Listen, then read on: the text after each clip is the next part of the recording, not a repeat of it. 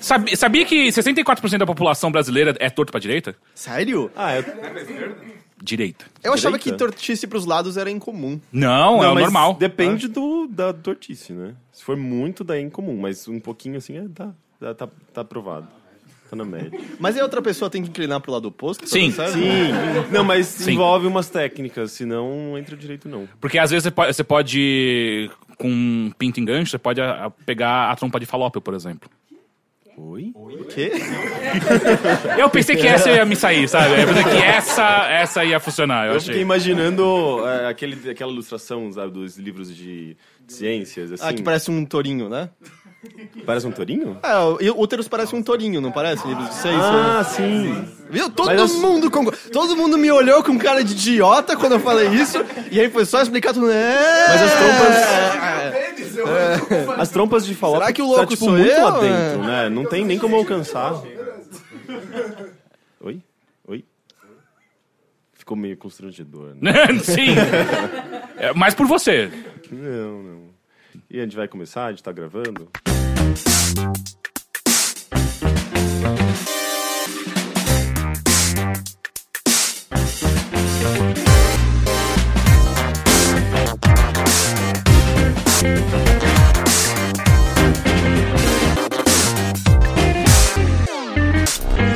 Olá!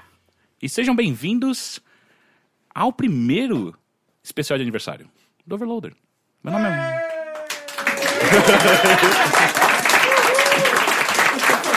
A gente não tinha combinado isso. Eu estou um pouco assustado. Mas meu nome é Caio Teixeira, eu estou aqui com... Henrique Sampaio. Heitor de Paula. E uma mais uma plateia. cacetada de gente. É, uma plateia. É a primeira vez que nós gravamos ao vivo isso com plateia. Não, a gente sempre grava ao vivo. Fazer assim, todo mundo berra seus nomes ao mesmo tempo. No 3. A gente tem um microfone! Mas é que vai ter que Me passar de empresta o um em um. microfone! Japão! É a mesma coisa pra quem tá ouvindo em casa, cara. Não pensei nisso, né? Esse microfone não é diferente do que eu tenho. Ok, de novo, então, no 3. 1, 2, 3. Caralho, eu preciso... Ninguém fez. Que porra, eu vou embora. Cara, O mínimo que vocês têm que fazer é obedecer o que a gente fala aqui. É só berrar os seus nomes, é só isso. Se vocês todos esqueceram...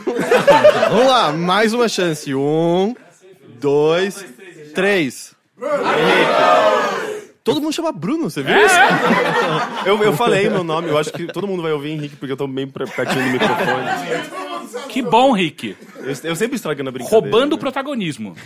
Olá, tudo bem com vocês? Quanto tempo que eu não gravo isso aqui? Eu voltei só pro aniversário. Na verdade, quem não tá aqui com a gente vai ter ouvido a sua volta antes, porque esse podcast especial sai pra todo mundo depois da semana que vem. A gente fez uma agenda escrota, né? Eu não entendi direito. Não foi a gente, foi uma certa empresa de games. Mas já percebeu? Você percebeu que basicamente tudo convergiu pra esse momento, porque é o podcast Assim, a gente número combinou, 100. né? Então tem que convergir pra cá. Não, a gente não combinou, cara. Como não, caralho? A gente tá uma semana falando esse especial. Não, sim, mas é uma grande Pra vocês coincidência verem quanto que... a gente se programa bem, a gente pensou nisso uma semana atrás. Mas é uma grande coincidência que Mothership chegou ao número 100, o Overloader faz 2 anos, e que você tenha voltado... A gente meio que tá forçando a barra, né? Porque a gente forçou o Mothership 99,5, né? Não, mas é que só tinha eu e tudo Henrique, bem. então não conta muito por isso bem foi meio. direito. É o jeitinho, nosso jeitinho ali. Onde você tá querendo chegar com isso? Eu não entendi. Não, só que era um grande acontecimento. Sim, porque é o especial de 2 anos do Overloader, cara! Então eu queria falar, a gente tá muito feliz que vocês estejam todos aqui, tem bastante gente, e eu acho que eu falo por todos do Overloader quando eu digo o que aconteceu com a vida de vocês pra estarem 11 da manhã de um sábado aqui com a gente gravando. Sério, pela cara de vocês, ninguém tem a resposta exata, né? Ele tem Passa o microfone pra ele, a gente vai ter que começar a rodar esse microfone. Ok. O motivo pra eu estar aqui é porque eu levei um chute da cara do meu filho que tava dormindo, então eu acordei e caí da cama. Ok, legal, um bom legal. motivo, Qual né? o tamanho do seu filho? Você na Muay Thai. Ele tem 4 anos, acho que tem meio metro de altura. Ok, ele é mais alto que eu, então. Um pouquinho. Mas enfim, esse é o aniversário de 2 anos do Overloader e eu preciso deixar muito claro que a gente não planejou nada pra esse podcast. O Heitor tem umas O Heitor perguntinhas, acordou e escreveu algumas Eu coisas. planejei meia dúzia de coisas, É? tipo, pequeniníssimas, então não conte com isso. Tá, mas antes disso, antes da gente ir pra esse tipo de coisa, eu queria que vocês falassem um pouquinho o que vocês acham, vocês esperavam que a gente chegaria até aqui? Pra você antes. Não sei. Tipo, Uma eu boa nunca... resposta. Sei lá, eu acho que na verdade mais pelo fato de que eu tava dedicado ao Overloader, embora eu estivesse fazendo coisas paralelas também, com a Mundo Estranho, com a Abril, mas é mais pelo fato de que, tava acontecendo, sabe? Tipo, e ao mesmo tempo eu tava percebendo que o Overloader tava crescendo e avançando, a gente fazendo coisas legais, diferentes, e avançando e progredindo, e era meio que, tipo, eu não ficava pensando num objetivo específico ou numa questão de tempo. Mas era simplesmente a coisa ia fluindo, sabe? Então, tipo, meio que não é uma surpresa que a gente esteja atingindo 2 anos. Eu acho que também não vai ser quando a gente chegar a 5 anos, porque simplesmente a coisa funciona, sabe? Pelo menos... eu devia ter falado antes, a dele foi tão melhor que vai Eu tava esperando que ele desse alguma dica pra eu fazer, só que ele falou tudo, né? Agora puta. Mas eu quero saber de você, foda-se, se vira. Cara, não sei, é porque o marco de 2 anos acho que chegou meio de surpresa pra mim, né? Porque, sei lá, até agora... Eu acho que a gente teve o primeiro momento de... Bom, ou vai durar 6 meses ou vai durar mais do que isso. Durou mais do que isso. Então agora eu acho que a gente tá for the long run. Até porque a gente já teve tropeços e percalços, mas no fim das contas é só você continuar segurando a direção, que as coisas continuam indo em frente. Menos quando você tá no aquaplanagem, né? Você tem que tomar cuidado. É verdade, eu nunca caí numa, sabia? Eu já peguei. É horrível. Então não, acho que não tem nenhuma surpresa não, cara. Surpresa é ter tanta gente com a gente 11 da manhã. Sério, gente, 11 da manhã do sábado. Vocês podiam estar transando agora, vocês podiam estar numa Às padaria. 11 da manhã de um sábado. Não, você tá dormindo. não, mas acordar no sábado de manhã e transar é ótimo, cara. Você Não é começa o final de gostoso? semana muito bem. Porque a gente vai sair daqui e ainda tem um dia inteiro pra vocês fazerem o que vocês quiserem, que é dormir. Eu acho que a gente podia passar a sua pergunta pra alguém aqui. É surpreendente pra vocês ver Mas o sabe, Overloader fazendo 2 anos. Sabe uma coisa? Só Você um adendo. agora. A pergunta perdeu completamente o impacto. Uma coisa que me assustava um pouco, na verdade, quando a gente abriu o Overloader, você lembra do Selector? Sim. Da Selector, né? Sim. Era Do Félix. Exatamente. Era um Que site hoje tá na ESPN. Na ESPN. ESPN. ESPN é a faculdade. Né? ESPN, eu falei. Ok. Tá. Então, era um site que a gente acompanhava na época, né? Era uma referência pra gente, porque eles tinham um projeto gráfico legal, uma identidade visual legal, eles tinham uma equipe boa, era um site super legal. O Félix, que tá na ESPN, a Bruna Penilhas, que tá na IGN. Era dela? Ela era estagiária lá. De lá. E o Leonardo Teixeira, que ele tá no Estadão, eu acho. Eu acho que sim. Enfim, uma equipe muito boa, e a gente usava muito como referência. E a gente. E quando eles fecharam, que foi exatamente na mesma época que a gente estava abrindo. Não. Foi Eles fecharam, a gente tinha uns. Quase um ano. Ah, é? Entendi. E o Félix, eu lembro até do post dele, né, dizendo que era um sonho dele e tudo mais, que eles investiram muito naquilo, mas não funcionou, e o site fechou, e eles não tiveram retorno e tal. E foi meio assustador, assim, porque a gente tava meio que seguindo o mesmo caminho, né, de um site independente. Não, a gente tava muito pior, porque eles tinham investidores, Exatamente. a gente não. Então, mas de certa forma foi isso que matou o site. Eles não conseguiram o retorno pros investidores e não fazia sentido eles existirem, porque o site não rendia muita coisa. Eu acho que Na verdade, tem mais coisas assim, tipo, o site até que dava dinheiro, só que ele tava dentro de uma estrutura que era muito maior do que ele, e essa estrutura tava sangrando. Então os investidores olharam pro Selector e falaram, puta, cara, a gente prefere investir nos outros que são maiores do que continuar investindo no seu, mesmo que ele esteja dando lucro. E aí foi o que... Tem uma pessoa apontando aqui. O Alexandre quer falar, Pera, tem microfones, vocês têm que falar no microfone, hein? Teve o Save Game também, que também... Né, o Save Game do Brainstorm 9, que era o Corraine editando. Na verdade, não. Eu fui o primeiro editor do Save Game. Foi? Sério? Yep. Gente, como a gente não sabe disso? Pois é. Eu tava no IG ainda. Você não podia falar pra ninguém? Não era segredo. É pra mim, essa é a primeira vez que eu tô ouvindo Foi uma falar. falha de comunicação. Eu só não espalhei pra todo mundo. Isso não é a definição de um segredo? Não, eu não tava tipo, não posso contar pra ninguém. É só tipo, ninguém perguntou, foda-se, eu que faço isso. Eu era editor e a minha primeira repórter foi a Juliana Isabelle. Eu lembro dessa época. Isso não era um segredo. Isso... Exato, não era um segredo. Mas, enfim, existia o Save Game, que era um projeto muito legal do B9, que daí depois que eu saí, o Corraine entrou. O Dudu também. Dudu entrou e tinha mais alguém. A Laura Bu também tava lá no Save Game, que eu também não sei o porquê que eles foram diminuindo a carga de matérias deles, mas enfim, ele era um projeto muito interessante. Então, a verdade é que o Overloader se alimenta da alma de sites fechados e é por isso que a gente tá aqui e eles não. Por isso que eu pareço mais jovem a cada dia também, eu não sei se vocês separaram. Então, mas eu acho curioso isso, né? De todos esses sites, todos eles sites interessantes, o Overloader foi o que permaneceu, desses sites que surgiram nessa época. E por conta de vocês, olha que lindo. Oh. Mas é literalmente por conta do público, né, que financia, porque os outros sites não tiveram campanhas de crowdfunding. E o Overloader basicamente se mantém por crowdfunding. Tipo, a gente tem de vez em quando patrocinadores e campanhas, a gente trabalha com anunciantes, mas o que mantém em pé mesmo o Overloader é o público. Sim, e eu digo mais, que eu acho que a gente nunca pode esquecer também que a gente tem uma parcela de sorte do caralho, né? Puta que pariu. A gente tem sorte dos leitores e ouvintes que a gente tem, e a gente tem sorte também do momento que a gente apareceu, porque a gente foi o primeiro site a fazer isso. Se a gente não tivesse sido o primeiro, talvez a gente não tivesse tido o sucesso de campanha que a gente teve. E também as oportunidades, por exemplo, a gente apareceu na Folha. Sabe? Logo no comecinho, Logo né? no começo do Overloader, a gente foi capa de negócios da Folha por conta do nosso crowdfunding, do Patreon. E isso é uma sorte do caralho, sabe? Tipo, Aquela isso... foto que eu não sei o que fazer com os meus braços. Aquela foto que a gente tá como uma boy band, né? Mas é uma boy band indie, pelo menos. O Teixeira tá usando um papete. Mas é que Eu não não aparecia, tenho né? papete, eu só fico ofendido que você pensou que eu estaria de papete. Não, tinha uma papete. Não, Eu você tava não com tenho chin- papete! Você tava com Não, eu chinelinho. lembro do Bernardo stream uma papete. Não! Não, cara, não. Papete nunca existiu na minha vida. Imagina o Teixeira agora com papete e pochete. Não, porque combina muito com Teixeira papete. Tipo, me parece muito tipo de coisa. É que nem essa camiseta que ele tá usando agora. Ah, não, é Eu bonitinha. gosto da minha camiseta. É Não, eu bonitinha. sei que você gosta. A gente não gosta. Não, Não, eu Gente, gosto, eu- eu gosto. Você que não, você é o padrãozinho, né? É, Que- talvez. Mas é que... Eu esqueci o que eu ia falar agora. Diz o homem com 40 camisetas pretas. Exato, exato. Eu sei exatamente como eu vou me vestir todos os dias de manhã. É um problema a menos, né? Porque eu na lembro de lista. você, tipo, você já usou pullover. Sim. Não, eu uso ironicamente, pullover. não ironicamente, o que é estranho, só parece o Jerry do Parks and Recreation, todas as vezes que você usa aquele negócio. Uma vez eu abri a porta da sua casa e você tava usando um hobby de Jedi porque tava frio. Então, tipo, o papete tá ali, tá ligado? Não seria a pior coisa que eu já vi você usar. Eu acho Ele que poderia mais usar assim. gola rolê, por exemplo. É muito Mas pior. não é Olha chique. que grande Não, ideia. é muito ruim. Cara, eu não Tá entendo louco? nada. Não, é muito cafona. Eu, Sabe que vocês não têm considero camisa preta, cafona. né? Você não faz a menor ideia. Gola rolê não é aquela coisa que francês usa?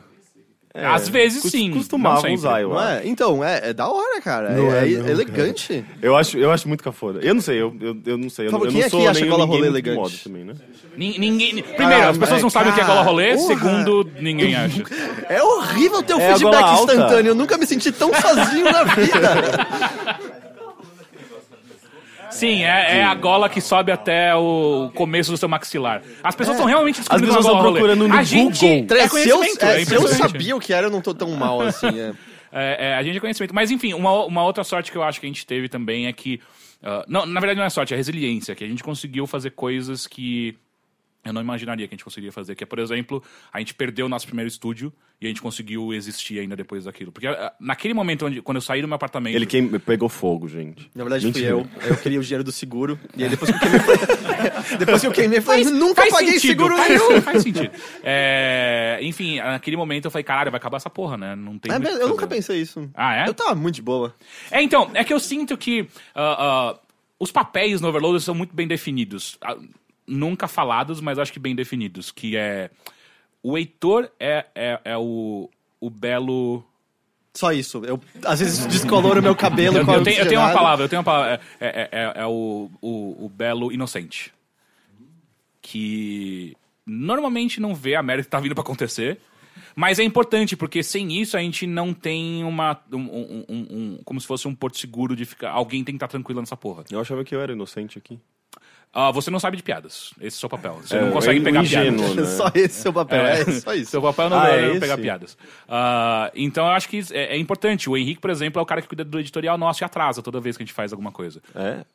Hoje Hoje você foi que você, atrasou. hoje foi você. Hoje fui eu, mas normalmente... O quê? Mas de coisas pontuais, assim, de chegar no podcast e tal? E é bizarro, nisso eu sou pontual. E se eu sou pontual pra alguma coisa, a merda é enorme. E eu sou estressado. Alguém precisa estar estressado nessa porra. Então eu acho que a resiliência disso acontecer, por exemplo, quando isso aconteceu foi tipo da gente perder o nosso estúdio e a gente continuar existindo. Não só existindo, como a gente melhorou nossa qualidade de conteúdo, de entrega de muitas coisas. Por exemplo, as nossas transmissões ficaram muito melhores. É realmente impressionante. São coisas que eu não sei vocês, mas eu nunca parei pra pensar e tipo, não, a gente tem que ser assim agora, sabe? Sempre foi uma coisa natural, tipo, a gente faz isso agora. Não, meu segredo é nunca parar pra pensar. Não, exato, da onde vem o belo inocente, você não parar pra pensar nunca. É só assustador às vezes. Oi? Exato. É muito assustador às vezes. Mas enfim, com esse preâmbulo todo, eu digo que eu tô muito feliz que a gente tá no nosso segundo ano. Sim. Com várias mudanças. É completamente diferente do que o plano que eu pensei, pelo menos inicialmente, do site. Mas eu também nunca consegui pensar muito longe. Então o meu máximo é 3 meses e olhe lá. E ainda assim eu não sigo o que eu penso e eu esqueço. Então, e eu sou o planejador da equipe. Então dá pra pensar aí o que vem pela frente. Né? É uma formulinha perfeita pra porcaria, né? Pois é, eu vou compartilhar isso aqui. Quando o Teixeira tinha acabado de ser contratado pela Riot e foi fazer aquela viagem, foram 3 semanas. Foram 20 dias. Durante esse tempo, ele obviamente não poderia estar cuidando das tarefas administrativas do site. Afinal, ele estava ocupado com outras coisas. E aí, 2 dias antes da viagem, eu viro pro Teixeira e falei, cara, me passa a sua agenda então, né? Porque eu preciso estar ciente de pagamentos, reuniões. Não uso agenda. Como assim você não usa agenda? Eu acordo de manhã com uma ligação. Você não tá numa reunião? Puta que pariu! E aí eu comecei a entender porque tem tantas coisas que você esquecia o tempo todo. As cabines, né? As cabines, os pagamentos. Eu perdi 2, né? As reuniões. Perdi 2 você perdeu cabines. 3, eu acho. Eu esqueci da terceira. E 2 delas eram filmes que eu queria assistir. Então Eu também. Inclusive, eu que quis ir pra cabine. Então se alguém um dia perguntar pra vocês qual é a coisa mais importante pra você tocar um negócio, sorte. Sorte, com certeza, é a coisa mais importante de todas. A gente já tá falando que nem a Bel Peixe lá. Não vamos eternizar essa porra, por favor. Por favor, não vamos eternizar essa porra. Até porque já tiraram do ar, os pessoal já esqueceram, vamos exato. Nunca não aconteceu. Vamos, não vamos. Mas enfim, é sorte, sem dúvida nenhuma. Sorte e fingir muito bem que você sabe o que você tá fazendo. Eu tava pensando no nosso nome tipo com EEK, que é Heitor Henrique Caio, entendeu? Para, cara. Não faz isso, não. Enfim, o Heitor tinha feito uma pergunta antes desse preâmbulo todo começar que ninguém respondeu, né? Então vamos mudar um pouco. Qual a perspectiva de vocês, de alguns de vocês? Eu tô vendo que tem uns que estão envergonhados de quererem pegar no microfone. Eu tô olhando pra vocês. Nossa, mas que pergunta complexa. Qual a perspectiva de vocês? Não, do tipo, como é pra vocês Pra olhando vida. de fora, do tipo...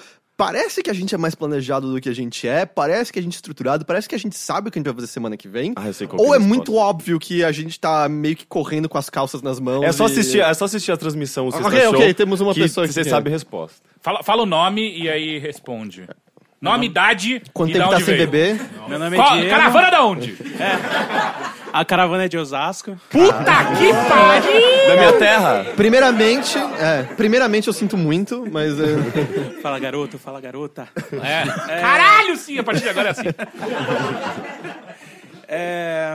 Pra mim, pelo que eu vi agora, na verdade... Não, sem contar agora, porque agora a gente Não, entregou o ouro, desculpa, né? Agora minha perspectiva mudou. Assim, antes desse momento, antes eu acreditava realmente se vocês tinham um planejamento e tudo mais, que as coisas seguiriam em frente. Agora, pra mim, é o planejamento dos doentes do South Park. Que o plano 1 é roubar as cuecas. Plano 2, interrogação. E o plano 3, dominar o mundo.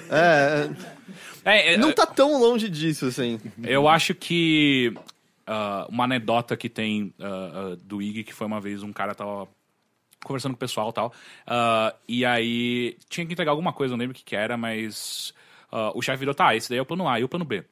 O plano B é fazer o plano A funcionar, né? Eu acho que o Overloader é meio que isso, cara. O plano A é continuar o Overloader funcionando. E o B é o mesmo que o A. Na real, se é uma coisa, eu acho que houve algum momento em que a gente tava tentando fazer tudo muito mais regrado, estruturado. E se uma coisa... Eu não sei se é porque nós 3 agimos assim, mas... A impressão que eu tenho é que quanto mais você estrutura, menos você age, sabe? Do tipo, a gente tava tão preocupado em fazer as coisas do jeito que a gente tava pensando que nada acontecia. Até que a gente falou, quer saber, vamos fazer e ver o que acontece e vai alterando depois de acordo com isso? E aí, agora eu tô muito Bel Peixe, né? Até agora... Meu nome é Bruno. Fala, garoto! Bruno, 29 anos, São Paulo. Ok. Imagino que no começo, na minha visão, vocês tinham planejamento pra alguns meses ou um ano, enfim. Não, peraí. O começo, antes mesmo da gente anunciar o Overloader, existia um planejamento de 5 anos. 5? Já tá além do que eu imaginava. Um planejamento de 5 anos com reuniões com investidores. Isso tudo aconteceu. O planejamento de 5 anos era a primeira vez que o Teixeira mexeu num Excel. Então... E até hoje, cada vez que eu descubro uma coisa nova no Excel, eu fico muito feliz. Yes!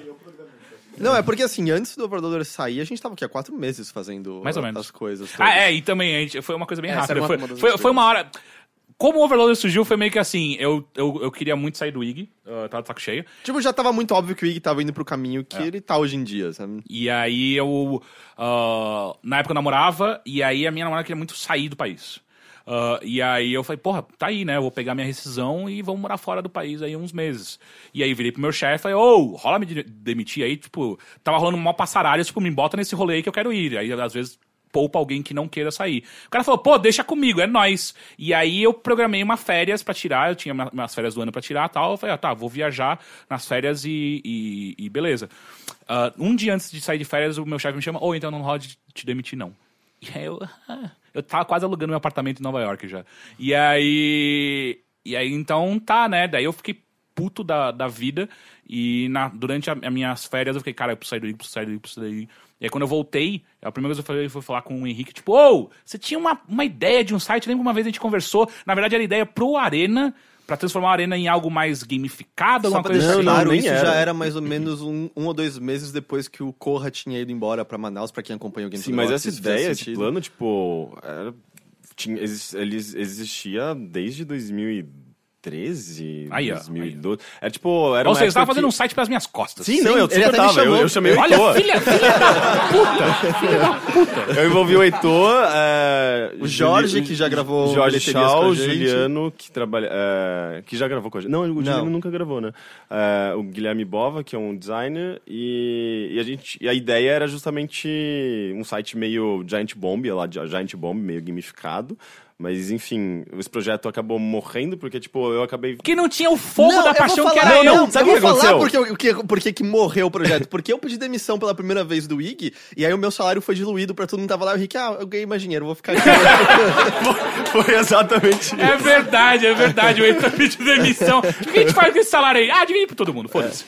Mas, Mas olha a ideia quão do legal eu sou de site- chefe, sério. Porra, eu podia ter pegado esse salário pra mim. Esse projeto do site original era justamente porque eu tava extremamente satisfeito no IG, eu ganhava mal e eu falava, tipo, não quero permanecer, tipo, estagnado aqui, sabe? E daí eu lembro que eu comprei livros de empreendedorismo, sabe? Tipo, eu sou a pessoa menos empreendedora desse eu também ambiente. comprei. Eu comprei a Startup... The Lean Enxuta! A Startup Enxuta. Eu li 15 páginas e joguei fora. Exatamente, tá lá guardado. Eu só peguei, tipo, o mapa, como que era aquele mapa O- business plan lá do... o Canvas. O Canvas, sim. Daí, tipo, Eu tenho um canvas do Overloader no meu computador. Sério? Tenho. Mas era... Cara, eu tentei... Era mais um minigame pra mim do que qualquer... Eu não conseguia ver aquilo como... Gente, eu tô desenhando. Esse mapinha é legal, bonitinho, tá organizado, mas o que eu faço com isso agora? Eu não conseguia ter realmente essa tentei visão. me enganar que eu era um empreendedor. Sim, eu também. Com bastante força. Mas assim. aconteceu, enfim, tipo, se não fosse por Não, pelos a gente não é livros e empreendedor, pelo amor de Deus. a Não, gente mas se não é. fosse por talvez essa tentativa, sei lá, tipo, essa inicial e essa junção, depois essa troca de ideias, com tudo que já tinha sido conversado até comigo, com o Heitor e tal, acho que, sei lá, o Overlord não estaria acontecendo dessa forma. pelo menos. Se não fosse a quase esfaqueada pelas costas que vocês me deram, não ia existir o Overloader, é isso? Ok. E o nome Overloader existe desde aquela época, inclusive. Não, você tá louco? Era outro nome. Não, ele existia desde aquela época. Eu que dei esse nome. De onde você acha que surgiu o Overloader? Eu fico imaginando Grindr? se alguém algum dia quiser escrever se alguém algum dia quiser escrever a história do Overloader, não pode perguntar pra mim. Não, tanto que quando a gente tava tentando decidir o nome, eu fiquei, cara, ruptura de cristais. Não, Isso era o podcast. Não, cara, essa Eletrópole. merda era o podcast, cara. Não, mas tinham vários que eu queria pro site também, Eletrópole, cara. Eletrópole não é um bom nome, cara. Não, cara, é um programa da cultura, velho. É um programa da Você cultura. lembra daquele podcast que a gente ia fazer que era Overdose? Na A gente tá hora... saindo Games on the Rocks pra 11 overdose. Tipo, pô, a gente tá indo do álcool pras drogas, da hora. E, tipo, literalmente fazia 2 meses que alguém que a gente conhecia tinha morrido de overdose e a gente não percebeu que era uma má ideia no início. A gente discutiu uns 2 dias overdose. Mas o nome Overloader, tanto que na época que o Rick criou, Eu já tirei falei... o E. Não, Quê? já tava sem Não, o E. eu tava sem. eu Porque fiz eu acabei alguma de coisa falar. possível. Foi por causa de Grindr que tem o R mudo Porque lá, na o época ER. eu já falei, Rick, eu acho que não ter o E é idiota. E aí quando quando a lá do gente- Rick. e aí depois, na nova reunião, eu falei, eu continuo achando que não ter o E é idiota. Mas eu perdi, claramente. Lógico. Mas os sites mais modernos e mais interessantes não tinham E também. Tumblr, Giant Bomb. Giant Bomber. Ele não tem E. É verdade. Mas enfim, é isso. Ok, alguém tem mais alguma Não, perspectiva? mas peraí, ele não continuou. Ah, Ele, ele não começou continuou, a foi falar mal, e foi eu mal, cortei foi mal, ele não, tá. e foda-se. Não, eu só tava comentando que imaginei que tinha um planejamento inicial, talvez não a tão longo prazo como você falou que era de 5 anos. Então, mas só que esse planejamento só surgiu porque... A gente foi pressionado. Vocês não sabem, mas só que tem um quarto sócio no Overloader. Tem? É um fantasma. Caralho, porra, Henrique, sério? O Xander, porra. Ah, o Xander. Aí vocês entendem porque que eu sou o cara do parte administrativa contábil, né? Nunca Sim, me a gente, tem um coloquei nessa quarto, a gente tem um posição. quarto sócio no Overloader. Ele já gravou bilheteria com a gente. É o Xander. Ele é sócio minoritário, mas só que ele é sócio também. Ele me assustava um pouco. Porque a gente fazia umas reuniões, ele assustava a gente. Ah, sim, então. Porque o Xander, ele era Business Intelligence no IG. Então, ele foi o primeiro cara que eu sentei, tipo, ok, como que eu faço pra abrir uma empresa? E aí, ele que insistiu bastante na gente fazer esses planejamentos de longo prazo, de 5 anos, caralho, 4. E ele que sabia mexer no Excel, ele que me ensinou. E ele falava, vocês vão passar fome, vocês vão varar a noite. Eu falei, de fato, tudo isso aconteceu. Exato! Qual dentro do plano esses 5 anos tá agora? com Zero. dois? Absolutamente zero. É assim, começa que assim, a gente fez um planejamento do primeiro ano muito mais conservador do que aconteceu. O Overloader cresceu muito mais rápido do que o nosso primeiro ano ditava. Mas, ao mesmo tempo, a gente mandou muito mal no planejamento de grana. Porque, por exemplo, eu saí do IG... foda-se, vou liberar valores. Eu tinha 20 mil reais na minha conta. Eu falei, cara, eu consigo viver aí uns 6 meses. Tá? Eu vivi 2. Com 20 mil reais? Onde você gastou tudo isso? Eu botei uma boa parte no Overloader. E a outra parte é... Nossa, quanto dinheiro! Acho que dá pra beber hoje. Todo o dia. Nossa, eu quero muito comprar essa coisa. Eu tenho dinheiro pra isso. E foi assim. Eu lembro que eu comprei um Wii U e vendi 6 meses depois. Pois é. Então, assim, o planejamento de audiência nosso foi muito conservador, mas o de grana foi muito otimista. Mesmo quando, na hora, você olhava no papel, nossa, que bosta, eu nunca vou ganhar um salário com isso aqui. E aí, a gente tinha um problema muito sério de conseguir conciliar essas duas coisas. Só que hoje, olhando pra trás, tipo, a gente tá muito melhor do que a planilha mostrava. Mas é que na planilha original a gente não cogitava crowdfunding. Não. E sem falar que a gente não tinha a menor ideia do quanto a gente poderia ganhar com crowdfunding. Então, na verdade, a gente cogitava investimentos mesmo. E isso nunca se concretizou, embora a gente mirasse bastante nisso no começo. A gente conversou com diferentes possíveis investidores. 4, né? E era meio... Nessa época eu tava muito perdido, porque eu não sabia o que ia ser o Overloader. Eu lembro das reuniões com o ver Henrique. Era um investidor, o cara milionário, e o Henrique fazia umas perguntas do tipo... Tá, mas como funciona? E o investidor olhando pra minha cara, enfim, existe esse plano. Que essa foi a época que mais eu tive que fingir que eu sabia o que eu tava fazendo. Que era sentar na frente do investidor e mostrar um plano de 2, 3, 5 anos e aí a gente ouvia de investidor, mas cadê o custo jurídico de vocês aqui? E a gente, quê? Não, porque vocês podem ser processados. O quê? A gente pode ser processado? Por quê? O que a gente fez? Cadê o custo das máquinas que vocês vão ter? Eu tenho um iPad da minha mãe aqui que eu tô levando pra o essas meu reuniões. iPad, tipo, eu mostrando a apresentação do meu iPad, ele, tá, mas esse iPad quanto custa? Aliás, esse iPad da empresa? Eu falei, não, é meu. Tá, mas você tá usando pra empresa. Sim, então tem um custo pra empresa. Não, eu já tinha ele. Não, mas o custo da empresa. Tipo, cara, a gente não sai pra esse negócio de investimento, sério, tipo, foda-se. Porque, tipo, sei lá, o Heitor... É que você já lidava um pouco com isso com esses diálogos com diferentes, sei lá, tipo, anunciantes, por exemplo. Uma parte mais de negócios no IG, e a gente sempre foi mais focado em conteúdo. E a gente, de certa forma, continua mantendo essa estrutura, né? Rapidinho, o cara atrás de você tá mó triste. Ele tá com cara de triste. Não, ele tá com cara de triste. Dá um abraço nele, por favor. Sério, dá um abraço nele. Vem cá. É o Osasquense, gente, Aconteceu um abraço. Obrigado. Abraço. Tá, mas continua. Só uma dúvida agora, na verdade. Quais são os indicadores que vocês usam? Assim, por exemplo, se é acesso na webpage, se é download, se é enfim, anúncio no site, dinheiro especificamente. E se tem algum peso diferente? Pra medir os steps que vocês... O primeiro é não morrer de fome. Esse na real, é meio que esse o principal, porque... sei lá, os números não são escondidos. Se você entrar lá no Overloader parte de publicidade, você vai ver que, tipo, os page views são ok, mas nada absurdos. Mas outros números são evidentemente baixos pra uma média. Tipo, o nosso canal de YouTube tem 6 mil assinantes. O nosso Twitter do Overloader tem acho que 5 mil seguidores. Não é nada absurdo. Mas eu acho que é muito mais questão da gente ter seguido a lógica de que a gente não precisa de números excessivos. Né? Assim, óbvio que a gente quer crescer e alcançar mais pessoas. Pra vender publicidade, por exemplo. Aí que tá. Cada vez mais a gente percebe que as publicidades que a gente consegue vender e que valem mais, é mais questão de a gente dizer, a gente consegue conversar com essas pessoas diretamente. Do tipo, eu acredito, vocês me corrijam se eu estiver errado, vocês sabem que a gente não vai anunciar bosta no podcast, tá ligado? Do tipo, a gente não vai anunciar o Baidu no podcast, sabe? Eles procuraram a gente. Entendi isso. E então é mais questão de, se a gente tá falando sobre isso lá, provavelmente a gente viu que era legal, sabe? E cada vez mais, me parece, o Teixeira, até onde eu sei, concorda comigo, que você lutar no mesmo oceano que as pessoas por números insanos não vai fazer sentido. Até porque a gente não vai bater de frente com All Jogos, a gente não vai bater de frente com IGN, a gente não vai bater de frente com Jovem Nerd, Omelete e tal. Então pra gente faz muito mais sentido estar falando diretamente com pessoas, e as pesquisas que a gente fez mostram que vocês nos ouvem, sabe? E meio que se focar nisso e fazer esses números, entre aspas, pequenos serem valiosos. Porque quantos veículos têm números enormes cuja porcentagem que de fato ouve o que eles estão falando é mínima, sabe? Tipo, quantos, por exemplo, youtubers têm milhões de assinantes e você vai ver quantos views tem cada vídeo, tipo, 1% disso, sabe? 5% disso. Eu acho que meio esse o caminho que a gente acabou achando mais interessante seguir. Além disso, a gente também... Aí, falando mais em números concretos, a gente se preocupa mais, por exemplo, com tempo de acesso, por exemplo, quanto tempo as pessoas ficam na página, se estão escutando o nosso podcast, quantas pessoas, qual é a porcentagem de assinantes que a gente tem no YouTube que assistem aos nossos vídeos de fato, quanto tempo, porque a gente tem...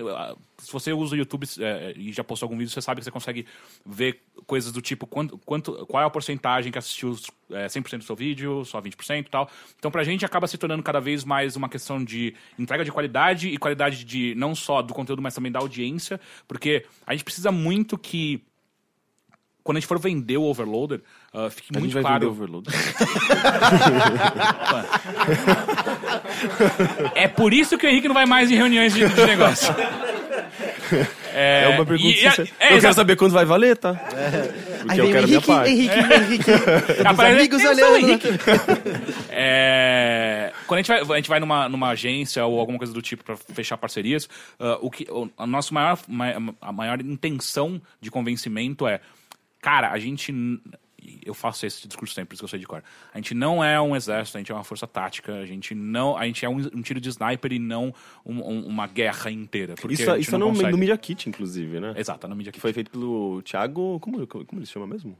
Boa pergunta. Thiago... Eu esqueci o nome dele, mas ele...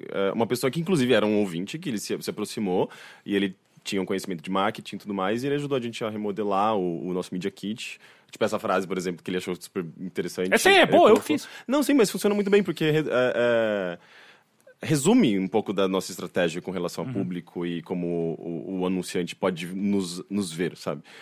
Então é interessante. Mas isso foi muito foda, sabe, do Thiago, por exemplo, dele se aproximar e a gente conseguir fazer esse trabalho com ele. Vamos lá, tem mais pessoas querendo dizer coisas. Fala, garoto. Eu sou Alexandre, 32 anos, de São Paulo.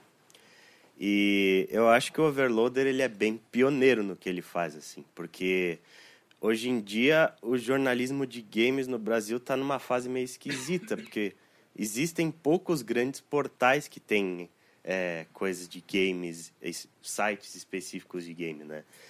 Tá muito na mão do jornalismo independente, assim.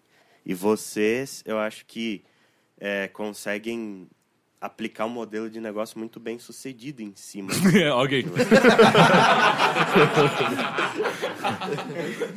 Obrigado.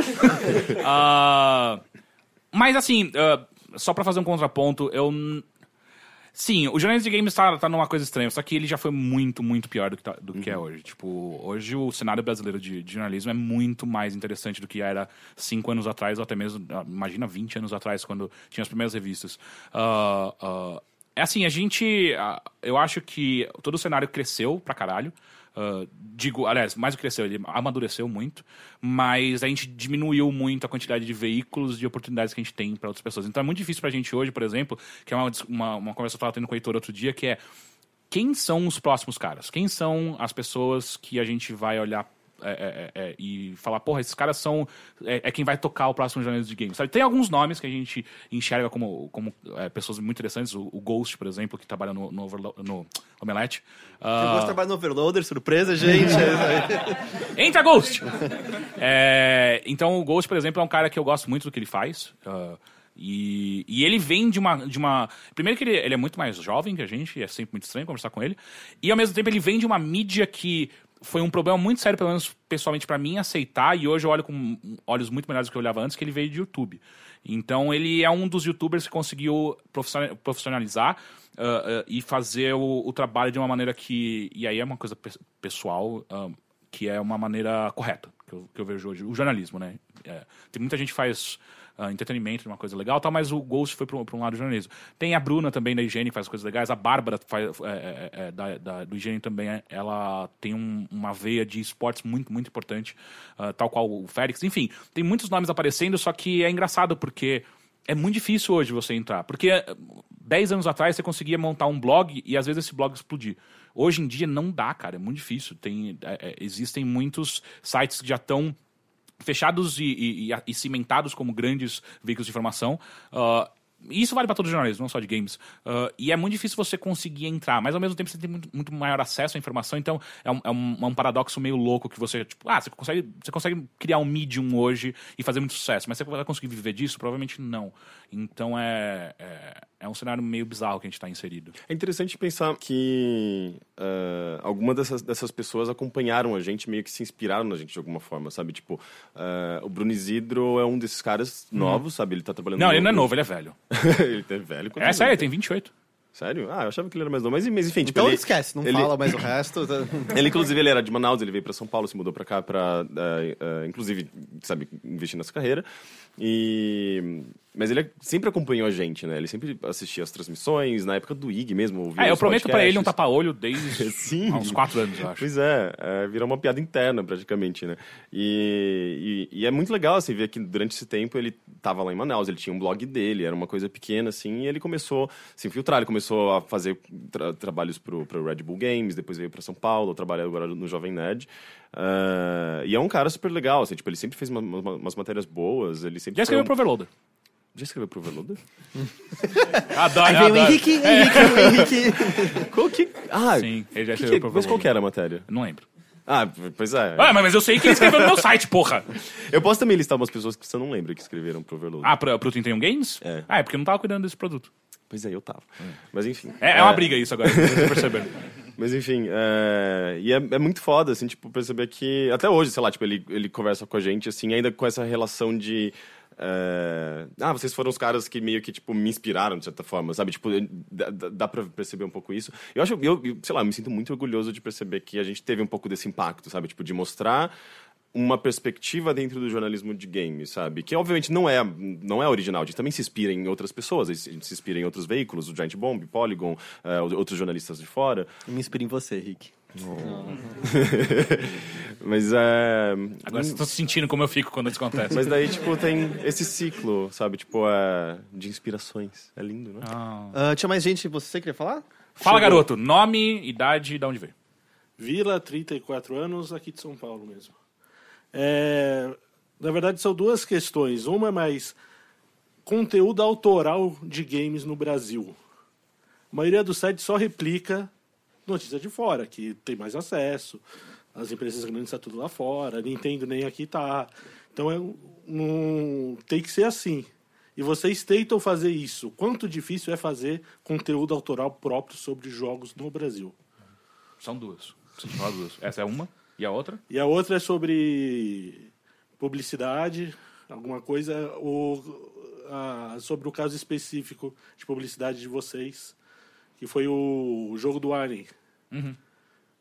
Tá, Foi tipo uma validação. Eu falei, nossa, depois disso daí eu gosto mais ainda de vocês do que eu gostava antes. Não sei se você se gosta tanto quanto você gostava antes, mas gosto. Eu me gosto bastante. Posso começar? Pode. Cara, eu acho que assim, até a gente tem outras pessoas aqui, o Alexandre mesmo também escreve, o Arthur também escreve e tal, e não é a nossa indústria, sabe? Ela tá começando a ser nossa também, mas a indústria de videogames não é a nossa indústria. Então, diante disso, é meio inevitável que boa parte do conteúdo venha de fora. Assim como quem escreve sobre cinema, por mais que a gente tenha cinema brasileiro, a maior parte tem que vir de fora porque, cara, a indústria é deles, não é nossa. Então, eu acho que, assim, em parte, você ficar lutando contra isso é lutar contra um monstro invisível, sabe? Você não vai ganhar essa luta. Eu acho que o que você tem que fazer, o que é interessante, é justamente, então, nessa hora, escolher quais batalhas você quer enfrentar. Do tipo, tá, isso aqui não vai ter como ser autoral. Eu posso, talvez, inserir alguma opinião, inserir um pouco do meu toque nessa notícia, mas a notícia vai ser replicada e o Polygon vai dar antes, e o Kotaku vai dar antes, e o, sei lá, o GameSpot vai dar antes. Tipo, não adianta. Tipo, o Eurogamer vai ter mais oportunidades que a gente, ponto final. É meio... Você tem que aceitar isso antes, eu acho que antes de querer entrar em algumas dessas indústrias, senão você só vai ficar triste o tempo todo. Eu sei disso porque há uns 5 anos eu só ficava triste o tempo todo. Mas é o que eu acho que a partir do momento que você entende isso, vira oportunidade para você entender, tá, quais são as coisas que eu posso falar? Onde tá então a minha voz? O que a gente tem aqui que ninguém mais tem? E aí daí que você vê as coisas interessantes surgindo, tipo, os nossos indies desenvolvendo coisas legais aqui, a nossa comunidade de speedrun, o amor, vamos dizer, que o Brasil tem para certos jogos e como isso reflete em algumas das criações que a gente tem aqui, quais são as cenas culturais de jogos que a gente tem aqui ocorrendo, e aí, claro que você pode espalhar isso para outras coisas como cinema ou mesmo eventos que tangenciam videogames, mas estão dentro dessa cultura pop como um todo, sabe? Eu acho que é mais questão disso, as notícias do Overloader, se você olhar, você vai encontrar meio que iguais em outros veículos, sabe? Vai ter alguma coisa que talvez a gente tenha tentado completar um pouco mais, uma que a gente tentou inserir uma piadinha ou um pouco do tom da própria voz, mas não é lá que você vai encontrar autoria, sabe? É meio assim que eu sinto. Eu acho que é uma rendição que você precisa aceitar, porque, cara, isso aqui é Brasil, né? Como já disse Vin Diesel. Então, tipo, a gente tem que aceitar. É a nossa realidade, é o nosso país. E a gente tem essas fraquezas, mas a gente tem diversas outras forças. E eu acho que é a questão da gente progressivamente explorar essas forças que a gente possui, que eu acho que muitas delas estão dormentes ainda, sabe? E a partir do momento também que você pensa um pouco fora da caixa, que você tenta ser meio inusitado ou até meio inadequado, sabe? Você começa a perceber que, sei lá, você pode fazer um jornalismo diferente, simplesmente, sabe? A gente tem acesso a grandes nomes da indústria, sabe? Tipo, teve uma matéria minha lá do ano passado que eu perguntei para várias pessoas, pelo Twitter mesmo, tipo, qual que é seu livro favorito, sabe? Tipo, e a partir disso você consegue fazer um jornalismo de game diferente. Ali, por mais que fosse sobre literatura, mas eu tava falando com game designers, sabe, celebrados no mundo inteiro. E a gente tem acesso, sabe? A gente consegue mandar e-mail, a gente tem assessoria no Brasil hoje que permite que a gente tenha esse acesso mais fácil a alguns nomes lá de fora. E mesmo assim, tipo, mesmo se você não tiver o apoio da assessoria, você pode ser cara de pau e mandar e-mail. Enfim, tipo, se você for atrás, meio que você consegue. E como o Heitor falou, a gente tem as histórias brasileiras aqui também. A gente tem pessoas interessantíssimas e tem um cenário muito legal. E quando você olha para cá e começa a perceber que tem uma riqueza muito grande aqui também, e talvez as pessoas só não estejam olhando e falando sobre isso, você vê que a gente tem que olhar e pegar essas histórias e divulgar, sabe, explorar essas narrativas aqui também. Tem coisas valiosíssimas, sabe, tipo, não só dos jogos, mas as pessoas por trás desses jogos, né? Então é meio que rola esse gingado, né, tipo, de você tentar fazer um pouco diferente do que está sendo feito lá fora, porque se você for copiar, todos os outros sites já fazem isso, e também olhar para cá e ter acesso, entrar no grupo lá do Facebook onde essas pessoas estão, ou falar com elas diretamente no Twitter, enfim, tipo, meio que se envolver com isso, né, pessoalmente mesmo, conhecer as pessoas e tal. E, sei lá, a Mauro e o Santo, por exemplo, que participaram do podcast, que são alguns dos nomes mais importantes atualmente da indústria de games independente aqui no Brasil, são pessoas, sabe, tipo, eles são super acessíveis, né, tipo, a gente conversa com eles, eles sempre estão por perto, e de certa forma a gente pode aproveitar isso pro podcast e transformar isso para uma coisa pública, né, tipo, contar essas histórias pro pessoal mesmo que acompanha a gente. Então, as possibilidades estão aí, sabe? A gente basta olhar para elas e tratar isso com carinho.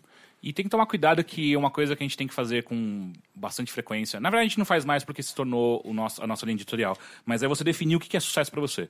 Porque pra gente, sucesso é fazer um conteúdo de qualidade que atinja pessoas e que ressoe com pessoas. Revolucionar o conceito de uma hamburgueria, por exemplo. Exato. É isso Para!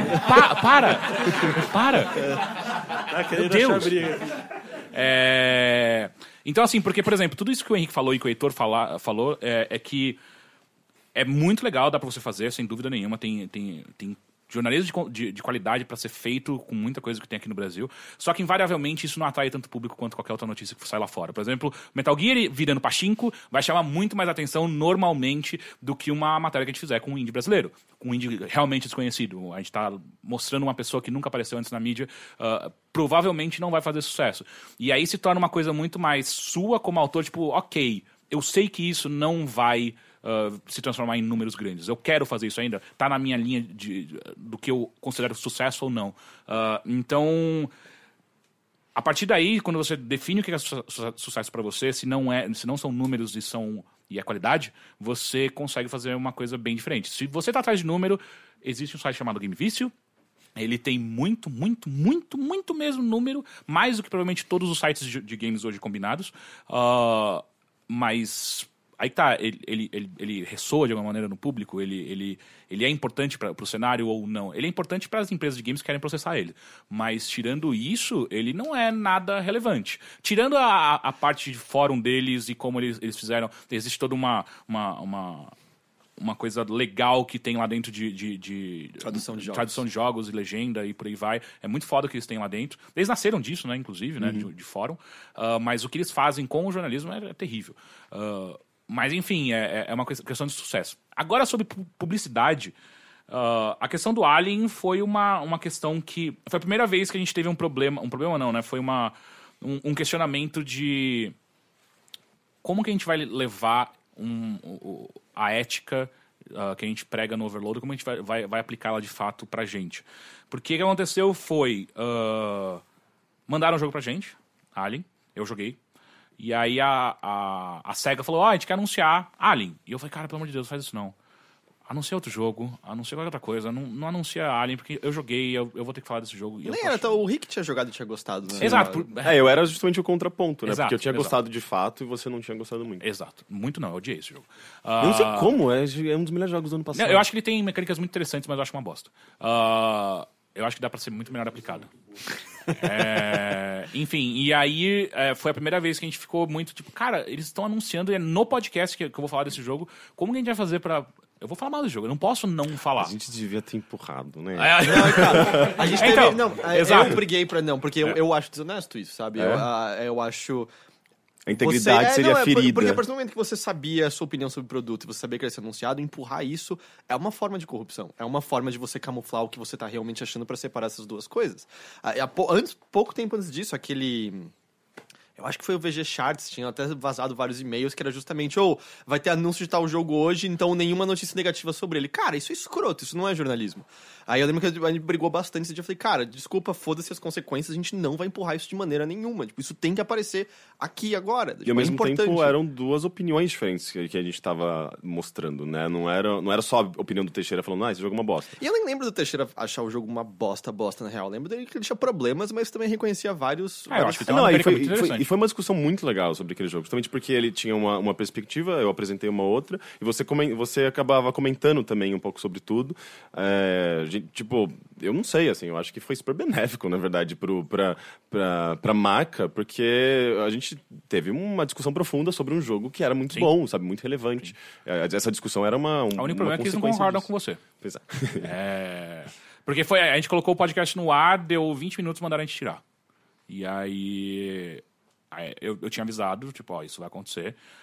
Escutaram, tipo, tira, não vai dar certo, vai dar uma bosta. Eu não vou tirar o podcast do ar. O que eu posso fazer é editar e tirar o seu anúncio do ar, mas o podcast em si, o que a gente falou do jogo, eu não vou editar. Mas o que aconteceu foi, a gente fechou uma porta com a SEGA, mas a gente... Ali foi um dos momentos pivotais do Overloader, que se a gente tivesse feito uma merda ali, a gente estaria fazendo merda o resto do Overloader. E é uma coisa que a gente tem que tomar cuidado o tempo inteiro. É uma coisa... aparece de vez em quando, de novo, esse tipo de questão. E se você não se torna vigilante com isso, você pode vender o seu produto e quebrar a confiança que a gente tem com vocês. Por isso que tem tanta gente aqui no estúdio, porque vocês confiam na gente. Se a gente quebrar isso, a gente nunca mais reconquista. Confiança é uma coisa que você não reconquista. Ou se reconquista, demora anos pra gente conseguir fazer isso. Porque a gente levou anos pra conquistar, pra chegar a esse nível de confiança, né? Foram anos de Arena, e agora 2 anos de Overloader. Então a gente tem que tomar muito, muito cuidado com isso. Então no final a gente fechou fechou a porta com a SEGA, mas a gente deseja tudo de bem pra ela, né? E, boa, essas portas nunca são eternamente fechadas. Exato. Que assessorias giram toda hora, pessoas mudam, empresas têm memória de peixe. O mundo sabe? roda, ele pode vir pra cá. Ninguém fica em lista negra por muito tempo. E do tipo, o que a gente teria perdido por, sei lá, acatar esse pedido teria sido muito, muito pior. Exato. Enfim, foi isso. Então foda-se a Alien Isolation, é isso que eu tô dizendo. Mas eu acho que esse jogo no VR deve ser incrível. Não. Pelo amor de Deus, as pessoas vão ter ataques epiléticos. Epiléticos não, né? Ataques cardíacos. Quase a mesma coisa. Fala, garoto! Ele tá de pé até, ó, agora é sério o negócio. É coisa... Puta, se for pergunta sexual vai ser muito legal. Não é. Desculpa, não vai ser. Você leu meu caderninho? Eu preciso falar meu nome também? Sim, lógico, nome, idade e de onde veio. Eu sou Felipe, eu não lembro se eu tenho 29 vou fazer 30 ou se eu tenho 28 vou fazer 29. Eu entendo isso, cara. Né? Eu vim de Mogi das Cruzes. Tem gente que tá estranhando. Mas pela sua voz parece que você tem 15. Tá falhando um pouco, só isso. Sim. Aconteceu isso com a minha também. Meus cabelos brancos falam que eu tenho 60, então... Ok. Eu fico nesse contraponto. Mas qual é a pergunta? É menos indelicado quando é só um e-mail que você tá Não respondendo eu dessa também. maneira, né? Falando na cara assim, eu me senti meio foi mal. bem horrível, foi bem horrível. Se tivesse sido um e-mail, seria muito... foda-se, eu não vou estar lá quando a gente escutar. Eu sinto muito por isso. Mas eu te amo ainda, você veio de Mogi das Cruzes pra cá. Não se preocupa. É que eu funciono com Tough Love. Eu tô acostumado, não se preocupa. Eu tenho marcas roxas que comprovam isso. Sabe? Eu também. Então vocês já se conheciam. Né? Mas qual é a pergunta? Na verdade, são 2 comentários, um que atrelado, o outro... Matheus, é um bom trabalho que eu nunca tinha percebido o quanto o microfone estoura com o Teixeira até hoje. eu nunca tinha entendido o reitor reclamando, mas agora entendi. E outro é um pouco disso. Ainda bem que eu te zoei. Um pouco disso vocês falaram, até voltando um pouco na primeira pergunta de como que a gente vê vocês. Eu não sei se é por falta de que eu trabalho, assim, eu passo por diversas empresas todo dia, eu vejo esse negócio de planejamento, planejar daqui a 5, 10, 20, 30 anos, é algo que eu vejo todo dia. 30 anos? Alguém consegue fazer esse tipo de planejamento? As empresas fazem e elas revisam esse planejamento de 30 anos a cada 2 meses. Caralho. Parece uma boa ideia. Eu não tinha planejado nem viver tudo isso. Então, e assim, eu sinceramente eu nunca vi planejamento em vocês. Eu sempre vi algo mais orgânico, tipo, as coisas... Vocês conseguiam fazer as coisas acontecerem de modo mais orgânico, sem estar engessado num planejamento. E uma coisa foi explicada para mim, porque vocês largaram o planejamento uma hora, porque eu vejo muitos lugares perdendo muito tempo em planejamento. Perde, tipo, de 40 horas a semana, perde 36 planejando, e daí só tem 4 horas para fazer alguma coisa. Ou seja, você não faz nada às 4 horas, porque tem o café. E é isso que eu vejo de vocês, até essa parte de ética. Tipo, tudo que vocês estão fazendo dessa forma orgânica é o que... Mostrar que é vocês é o que faz a gente gostar do site, é o que a gente faz... Tanto que hoje eu já não preciso mais ler quem que escreveu a matéria. Eu sei, pelo jeito de escrever, que se foi o Heitor, se foi o Rick, se foi o Caio... Não, o Caio às vezes... Eu não escrevo. Acho que é basicamente, por isso. não. Acho que é por isso. Mas é por causa disso. E eu sinto que quando você falou que vocês tiveram sorte, eu não sinto que foi sorte. Eu sinto que toda essa forma orgânica, toda essa química que vocês fizeram, juntinhos, abraçadinhos, chegou... Vocês tinham preparo para quando a oportunidade aparecia. Podia não ser o melhor preparo do mundo, podia não estar totalmente preparado, mas... Eu tava quase chorando aqui. É pra não deixar triste, né? Não quero ninguém chorando. Senão eu vou chorar também. Então eu tô me segurando aqui. Mas é isso. E é o que eu vejo. Eu queria saber com isso, assim, como é que vocês planejam levar isso, né? Apesar de vocês falarem que ainda não tem esse planejamento... Se essa forma orgânica... Porque uma hora só a forma orgânica não vai dar certo. Vocês vão precisar sentar e... Legal. Igual quando vocês falaram do Alien. Chegamos nesse impasse. A gente vai ter que pensar em como seguir pra frente daqui. Qual caminho vai seguir. E é o que vocês esperam desses próximos... 2 anos, 3 anos... Assim, a gente não tem planejamento, mas só que a gente tem desejos. Sim, eu acho que assim, primeiro, obrigado pelas palavras, mas assim, vamos dizer, há um exagero cômico quando a gente não tem nada planejado. O lance é justamente, eu acho que mais são desejos, a gente tem noção muito clara do que a gente quer, do tipo... Cara, eu quero ter um escritório pro Overloader, ter conseguido esse estúdio pra gente gravar já é uma coisa que a gente desejava de longa data, foi uma puta conquista, graças ao Matheus, que ajudou a gente pra cacete. Eu adoraria que ele se tornasse um veículo no qual, sei lá, vamos supor, a gente vai ficando cada vez mais velho e a gente vai se aposentando e a gente esteja cada vez mais contratando novas gerações que estão trazendo novas vozes e fazendo o site se renovar e fazer ele crescer de maneiras diferentes e se adaptando, porque se a gente tá nesse momento agora se adaptando loucamente ao YouTube, cara, daqui a 10, 15 anos, tá ligado? Ao que a gente vai estar tendo que se adaptar, que aí talvez a gente seja velho demais pra poder compreender de vez, sabe? A gente não entende de Snapchat, sabe? Não, eu acho que eu compreendo, eu acho que eu manjo bem do Snap. Eu acho que sim. Não tem muito que... Eu já vi o seu Snap, não parece não. A questão é que não tem você o não que entende. compreender. Eles são meio avant-garde e tal. Então, assim, tipo, existem esses desejos bem concretos do que a gente quer fazer. Melhoria de equipamentos, melhoria de qualidade de algumas coisas aqui, ali, contratar novas pessoas, etc. Tipo, isso tá tudo muito claro. O caminho até lá, que é meio que uma incógnita. Mas ele tem dado certo até agora, sabe? E como você falou, assim, a gente... Não é que a gente tá, tipo, caminhando... sem pensar o tempo todo. A gente senta pra fazer reuniões de tempos em tempos. Mesmo agora, o Teixeira tava indo pra Riot. Tá, a gente teve que sentar, a gente teve que se replanejar. Mesma coisa, eu vou abrir um negócio aqui. Porque quando isso aqui sair, já vai estar aberto todo mundo, mas que medo. Mas é segredo. Por exemplo, a gente sentou recentemente e chegou à conclusão que, cara, Patreon não tá mais dando tão certo pra gente aqui no Brasil. E então, Ufa, que susto. então, na verdade, assim, até a semana de aniversário a gente planeja fazer uma migração completa pro Apoia-se. Tipo, quando isso aqui estiver aberto pra todo mundo vai estar ouvindo isso e tal. Porque faz muito mais sentido. A gente vai poder, as pessoas vão poder usar cartão de crédito nacional, boleto bancário, etc. Que a gente sabe que é um impedimento pra muitas pessoas. E com isso, obviamente, a gente tá readaptando o sistema de recompensas, as metas de novo. A gente vai avisar tudo isso direitinho quando chegar a hora. Até porque a maior parte de vocês aqui apoia a gente no Patreon e tal. Mas acho que todo mundo concorda que faz mais sentido. Acho que uma plataforma... Todo mundo tá concordando, viu? Ninguém tá falando, mas todo mundo tá concordando.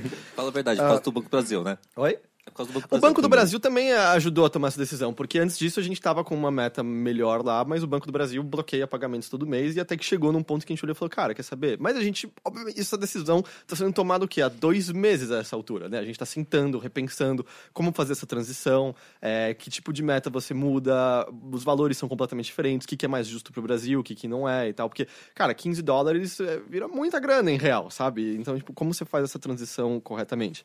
Vai ser uma confusão quando a gente virar a chavinha? Com certeza. Não tem nenhuma coisa que acaba não sendo uma confusão. Mas a gente tá sempre sentando e pensando e conversando sobre o que a gente vai fazer em seguida. Porque se você também não fizer isso, aí vai dar tudo bosta. Até porque, dado que eu tava contando como foi o Henrique, simplesmente pra sortear, sabe, as coisas pra gravação especial, a gente entende que tem coisas que é melhor tá todo mundo junto fazendo. Que senão o Henrique fica com fome e aí ele faz besteira.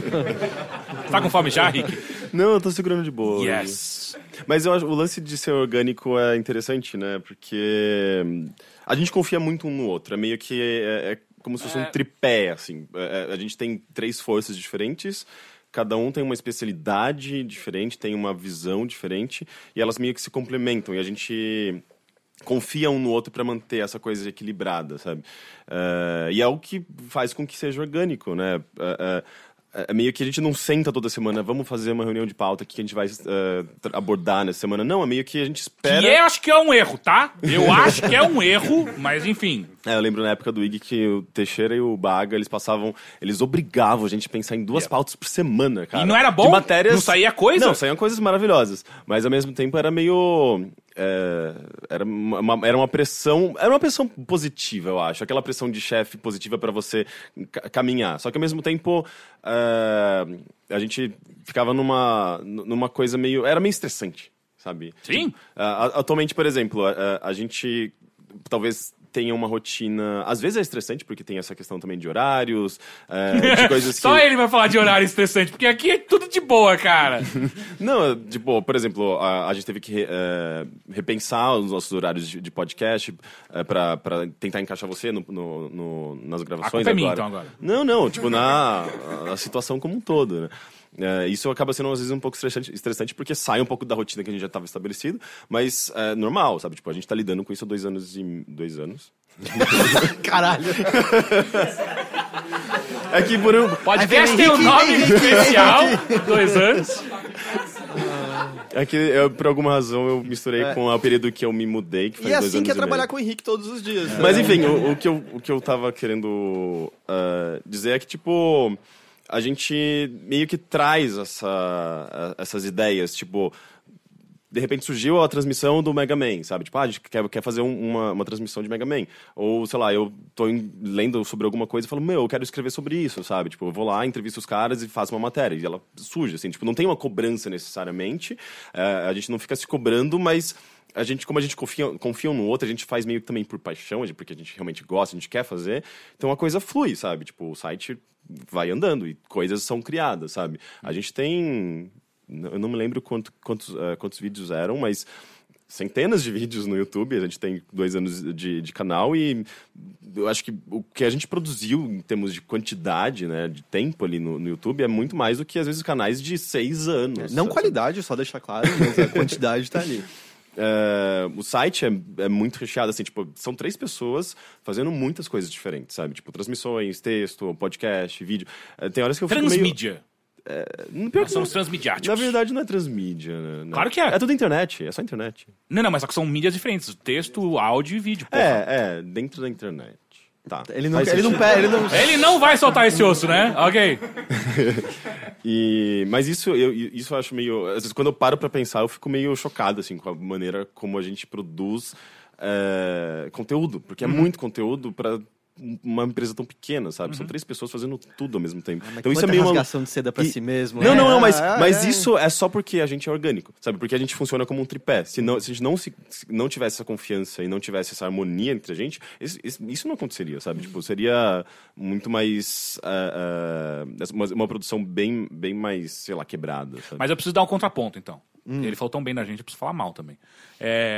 Essa coisa orgânica, ela é incrível, porque surgem coisas maravilhosas dentro dela, mas também faz a gente gastar muita energia para algumas coisas muito simples.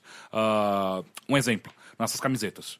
A gente levou quase 1 ano. Aí, não fez direito, né? Aliás, tem uma pessoa utilizando a camiseta aqui. Ali, ó lá. Muito bonito. Foi quase 1 ano entre chamar os artistas para fazerem pra gente as artes, e a gente tem mais 3 ou 2? 2. Mais 2. Encontrar um parceiro para fazer isso e realmente botar para vender. E quando a gente fez isso, eu realmente acho que a gente não fez bem. Então, assim, a gente tem dores que provém desse caos que a gente tá vivendo o tempo inteiro, que se você tá fazendo alguma coisa parecida com a gente, quer fazer um site ou uma empresa que seja, você tem que tomar muito cuidado nisso. Tipo, ser orgânico é muito importante para você poder criar e ter criatividade de você fazer coisas diferentes e por aí vai. Só que quando você também tem que estar ligado, porque se você deixar uma porra louca o tempo inteiro, tem esse tipo de coisa. Tipo, os nossos botecos, todos eles, sem exceção alguma, eu acho que eu vou ter uma síncope. Eu vou ter um derrame no meio. Sempre tem problema. Sério. Você não participou do último, né? É. O último deu problema no notebook do Heitor que eu ia usar pra tocar Sabe? na Então, hora assim, da festa. Né? A gente faz boteco. Foi o Henrique que cagou meu notebook, na real. Foi, eu instalei o software que eu tinha instalado no meu computador. E aí cagou tudo. A gente tá na nossa 8ª edição de boteco e a gente ainda se estressa com isso, sacou?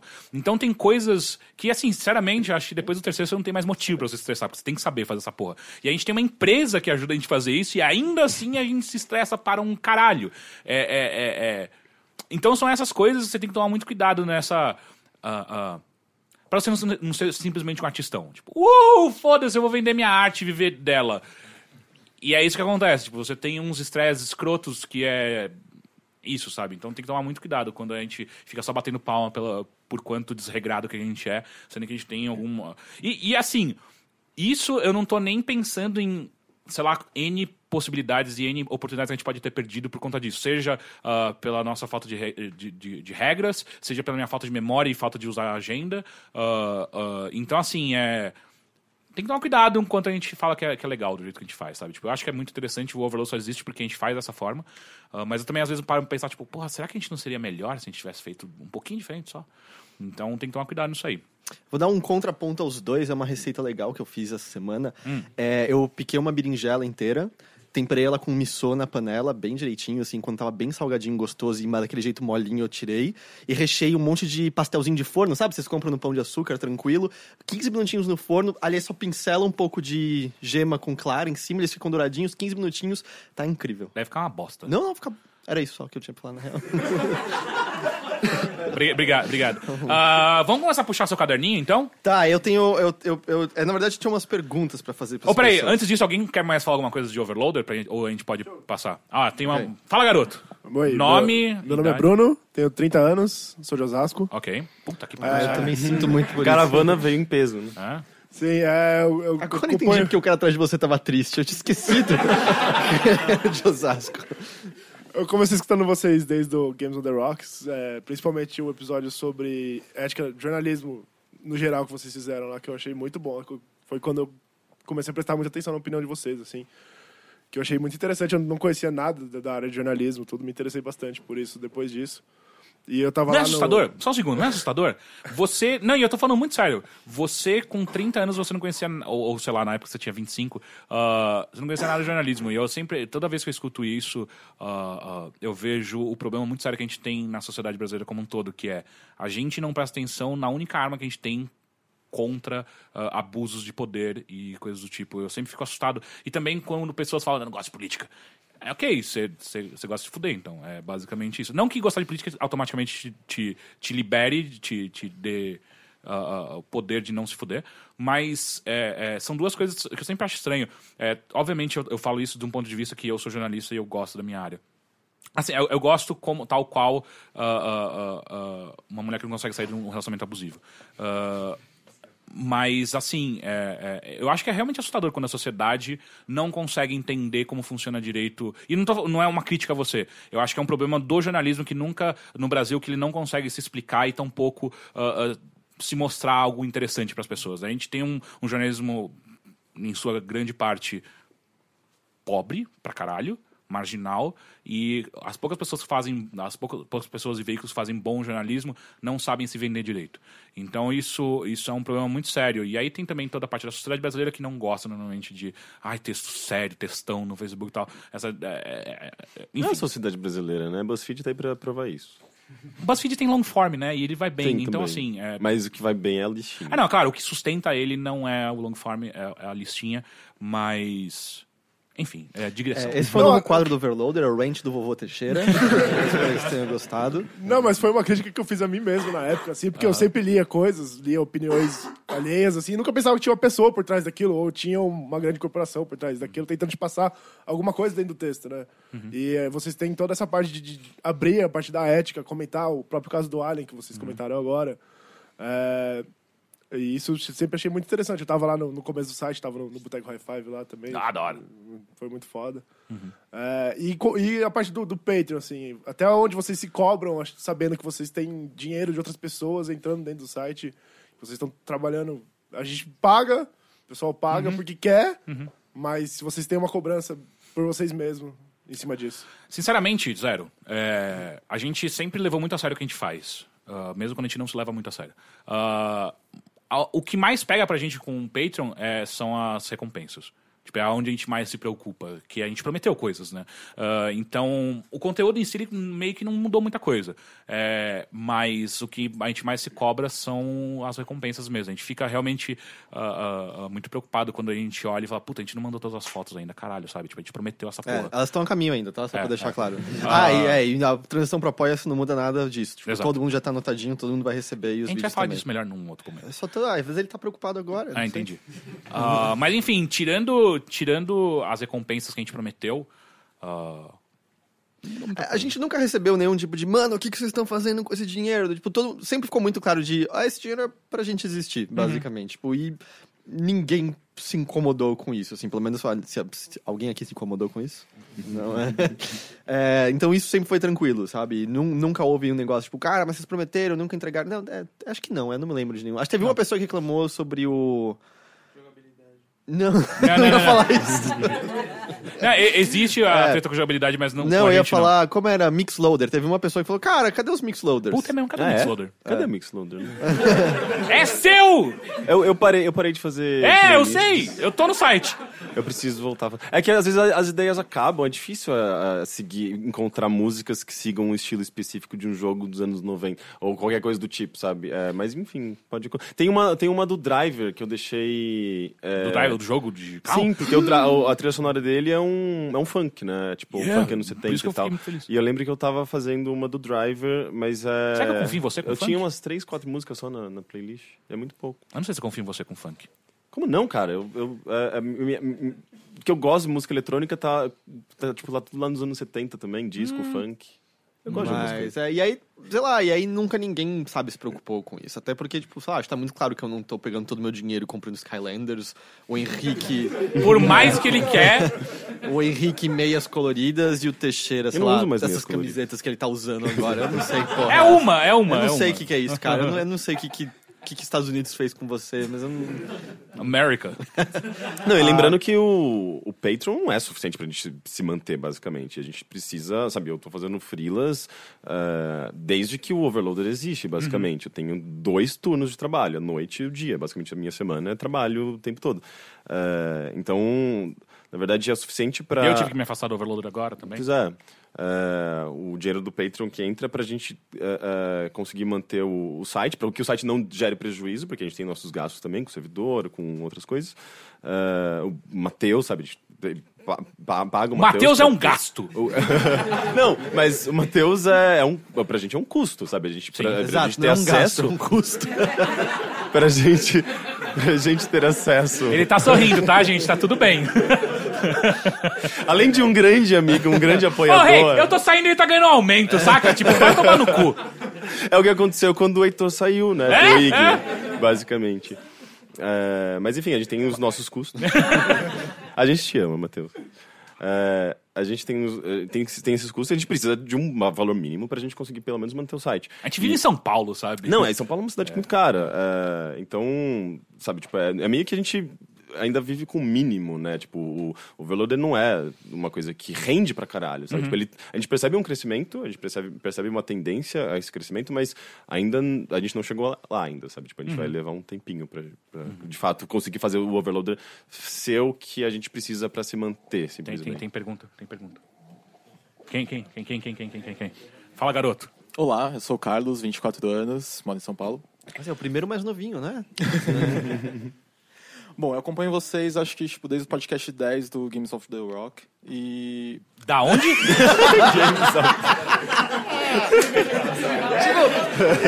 acho que você tá no lugar errado, cara. Desde o episódio 130 eu até entenderia, porque não tinha tanto, mas desde o 10 você não sabia o nome do negócio, cara? Tipo, o Corra falava todos os episódios. Tipo, você está ouvindo Games on the Rocks todos os episódios. Você deixou ele constrangido. Ó, pensa, tá todo mundo na mesma vibe. Pensa todo mundo pelado. Todo mundo pelado, sim. Yes! Bom, vocês sempre tiveram mudanças grandes que às vezes fragilizaram muito, perdas, perdendo o estúdio, demissões no IG. Aconteceu muita coisa nesses 5 anos ou mais até de relacionamento. Muita coisa. Vocês acompanharam vários sim. relacionamentos. Como teve no último podcast, o Rick solteiro e o Rick namorando, esses universos. Só quando eu não tô, né? Mas assim, alguma vez vocês pensaram, puta, vamos desistir disso? Porque, assim, pessoalmente eu acho que vocês sempre melhoram. Toda vez que tem uma queda, vocês nascem sempre muito mais forte. O estúdio agora mudou. Sim, o Teixeira, por exemplo. Tá incrível! Não, mas assim, quando vocês perderam o estúdio, a gente nem percebeu direito isso. Não teve uma... Vocês não publicaram isso muito. A qualidade continuou e foi sempre melhorando, sabe? Hoje em dia a qualidade de áudio é muito melhor do que foi sempre. E eu vejo vocês sempre que... Isso é lindo, Matheus. Mas... acho que é isso. Acho que vocês sempre tem uma queda, alguma coisa que, tipo, podia derrubar vocês. E vocês sempre, tipo, não, beleza. Vamos melhorar, vamos fazer isso melhor.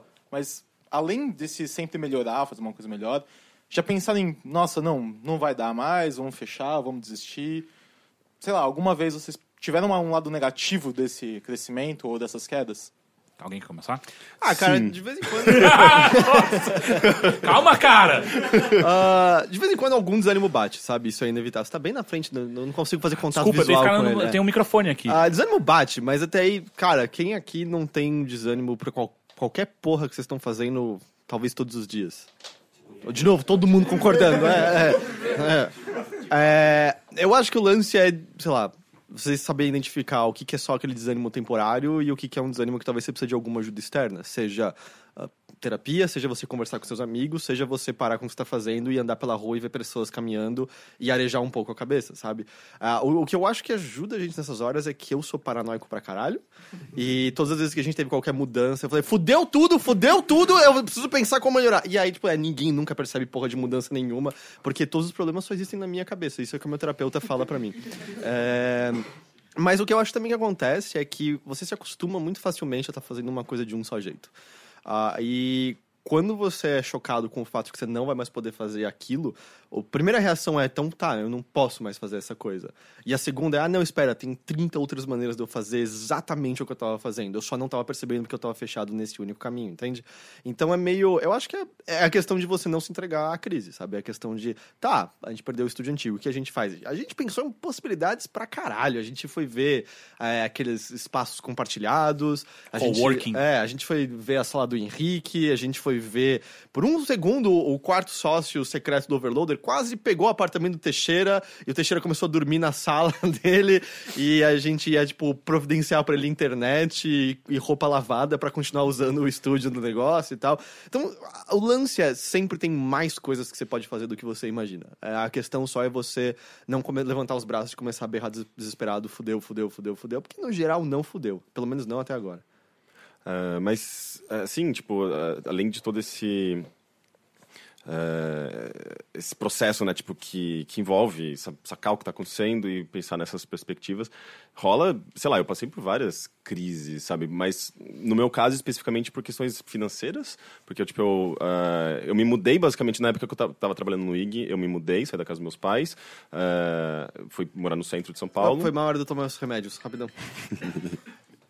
E logo depois dessa mudança, pouco tempo depois, a gente saiu do IG e abriu o Overloader. Então, eu tinha um gasto relativamente alto ali e eu não tinha certeza se eu ia poder conseguir pagar, sabe? Enfim, paguei. Morei lá durante 2 anos e meio, tô saindo agora, vou me mudar, inclusive. Mas durante esse tempo, muito dinheiro foi gasto com aluguel e com outras coisas também, sabe? Tipo, a vida em São Paulo é muito cara. O Rick gasta, tipo, R$80 pra cortar o cabelo, cara. Não, que mentira. Eu gostava, eu deixei de gastar. Inclusive, foi um aprendizado, né? Tipo, de você redescobrir coisas e evitar coisas mais caras e consumir coisas mais baratas e meio que mudar um pouco da sua rotina, um pouco da sua vida para você se ajustar com aquilo que você começa, sabe, tipo, com o dinheiro que você tem em mãos. Porque, tipo, eu ganhava mais no passado, sabe, tipo, na época do IG. Quando a gente abriu o Overloader, a gente teve que lidar com ganhos menores, sabe? Então você tem que adaptar a sua vida. E eu não fiz isso com o meu apartamento. Eu me fudi pra caralho, sabe? Tipo, o apartamento foi tudo pago, mas durante um bom tempo foi meio que um sacrifício que eu tava fazendo bem pessoal, sabe? Tipo, eu tava me sacrificando financeiramente por conta do Overloader e para manter minha vida como estava, né? Mas isso, sabe, pesou pra caralho, sabe? Tanto é que agora eu falei, não, foda-se, eu vou me mudar e tal. Para dar continuidade a essa questão de adaptação, né? Me adaptar com a minha realidade atual. Mas, tirando isso, que foi meio foda, sei lá, tipo, a gente sempre, acho que soube lidar com esses pesos, né? Tipo, de encontrar uma maneira de você superar um problema que surge, sabe? Tipo, o lance do Teixeira, por exemplo, foi uma coisa que a gente ficou meio assustado inicialmente e falou, tipo, putz, o Teixeira, ele precisa também disso, e eu acho que no caso do Teixeira foi exatamente a mesma coisa, a questão de adaptação, né? Tipo, eu tenho essa oportunidade, eu tô numa situação financeira meio complicada, eu não posso deixar isso passar, sabe? Se fosse comigo, eu teria feito a mesma coisa. E pra mim, e pro Heitor, a gente olhou e falou, tá, o que a gente faz com isso? E foi simples, né? Tipo, a gente basicamente se adaptou a partir daquela nova situação, a gente não teve nenhum grande estresse, eu acho. Enfim, e a coisa tá continuando, né? Então tem essa fluidez de momento para momento mesmo. Eu acho engraçado você falar que a gente sempre melhora, porque a gente nunca pensou. Eu, pelo menos, nunca pensei em melhorar. Tipo, a gente só pensa como a gente continua fazendo. A gente precisa continuar entregando, precisa continuar fazendo podcast, a gente precisa continuar fazendo transmissão. Como a gente vai fazer isso? E aí, de novo, eu acho que aí entra a sorte, sabe? Tipo, a nossa sorte é que as mudanças que a gente teve, elas acabaram indo pra melhor, sabe? Por exemplo, as transmissões da internet na minha casa antiga, onde era o estúdio, por algum motivo era uma bosta. E aí a gente mudou, agora a gente faz na casa do Heitor, e é muito melhor. Só que a gente também não pode... Eu acho que se a gente der um passo pra trás, isso fica evidente. Agora, não, sim, claro. Pra gente mesmo, sabe? A gente percebe o quanto a gente melhorou e a gente não pode, digamos, fazer uma coisa de qualidade inferior. Claro. Ou seja, Matheus, você tá fudido, cara. Pra sempre a gente vai estar aqui, sabe? A gente não pode voltar. É uma descoberta louca. Tipo, aparentemente, quanto mais você faz a mesma coisa, melhor você fica nela. Tipo, eu sei, isso é insano, mas é... Porque, tipo, eu tinha a impressão que a gente tava sempre num nível estável. E aí, recentemente, eu fui olhar os nossos vídeos de premiação de 2014, que eu tinha achado que tinham ficado muito legais na época. Aí eu falei, que bosta isso aqui, cara, que lixo. Não tinha a menor ideia do que eu tava fazendo. Os que a gente tá fazendo hoje em dia estão muito melhores. Então, meio que você sozinho vai, eu acho. Desde que esteja interessado, né? Eu não sei quem conhece aqui o Rony Pedra, ele trabalhou na Lenda do Herói e tal. Ele manja muito de edição de vídeo. Eu recentemente falei, cara, eu acho que eu preciso aprender mais sobre isso, porque meio que 50% do meu tempo por semana tá sendo editando vídeos. E aí ele me passou um compilado de textos e tutoriais e tal, e eu tô meio que tentando estudar isso pra melhorar a qualidade disso, sabe? Então, em certo momento que você para e fala, bom, vamos então ativamente tentar aprimorar minhas habilidades relacionadas ao que eu tô fazendo agora? Porque no futuro todo mundo vai ser editor de vídeo, né? Isso já tá acontecendo, então... Você tá ouvindo essa música, cara? Tô. Você tá ouvindo essa música? Tô. Não é só na minha cabeça? É hora da promoção surpresa, cara! Yeah! Eu tenho uma pergunta, então, pra quem levantar a mão primeiro. Eu vi ele levantar a mão primeiro, porque eu tava olhando pra ele. Foi meio injusto, né? Eu acho que você pensou bem em como você... Não, então eu vou fazer diferente. Eu vou falar uma letra e quem tiver o nome que começa com essa letra vai poder responder. Não, ou melhor, eu vou começar a falar abecedário na minha cabeça e fala stop. Stop. Tá. Não, cacete, deixa eu começar. Stop. Puta, foi no Z. Sabia! Eu tava tentando alguém Z. Tem nome com Z aqui? No sobrenome vale também. Minha mãe. A mãe... Ok, Liga pra sua mãe agora. A pergunta é, qual é o membro mais legal do Overloader? E passa o microfone pra ele, Vai dar treta. Não tô entendendo porque você tá fazendo isso. Eu planejei tudo, cara. O Matheus. Planejou tudo mesmo? A resposta foi melhor do que eu imaginava. Tá bom, você acabou de ganhar uma paçoquita que eu comprei no meu farol.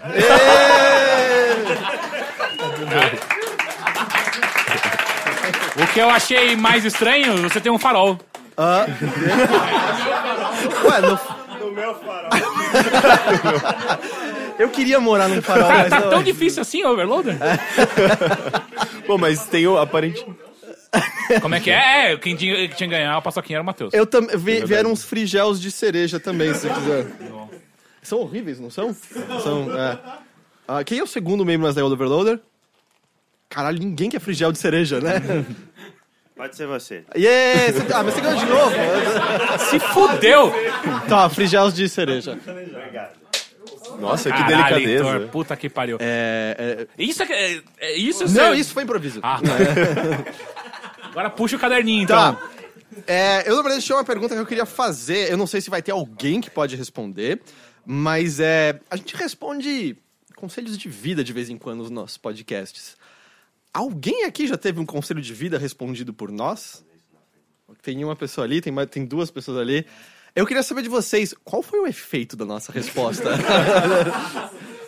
Faz isso não, velho. Se quiser permanecer anônimo pra ninguém saber, tudo bem, mas pode falar seu nome também se quiser, porque... Meu nome é Eduardo, eu tenho 35 anos e moro na capital mesmo, em São Paulo. O conselho geral foi bom. Assim, foi muito bom. Só que teve uma parte específica que eu falei assim, não, eu não vou fazer isso. Foi o Teixeira que deu a parte específica? Não, na verdade o Teixeira não tava, foi quando ele viajou. Quem que deu a parte específica ruim? Você. Ok. Não é ruim, tá ligado? Mas, tipo, acho que não é, vamos dizer assim, justo fazer isso, sabe? Eu não vou entrar nos detalhes, porque, né? Ok. Eu entrei como anônimo no negócio. E é isso. Ok. E você? Foi válido. Foi válido. Cacete! 100% de validez. Sim, validade. Era sobre relacionamento. Então, acho que opiniões sempre contam aí. Então, me ajudou a ponderar um pouquinho qual que seria a melhor decisão. Consultei outras pessoas também, mas foi... E as coisas deram certo? Foi construtivo, sim. Sim. 150% de validez, então. Mais alguém? Acho que eram só vocês dois. Ok, mas já tô feliz, tipo, já deu certo. Então, vamos lá. O que eu pensei é o seguinte... A gente podia inverter os papéis. Ih, caralho. Podia fazer perguntas anônimas sobre nós e vocês responderiam. Como? Eu escrevi todas.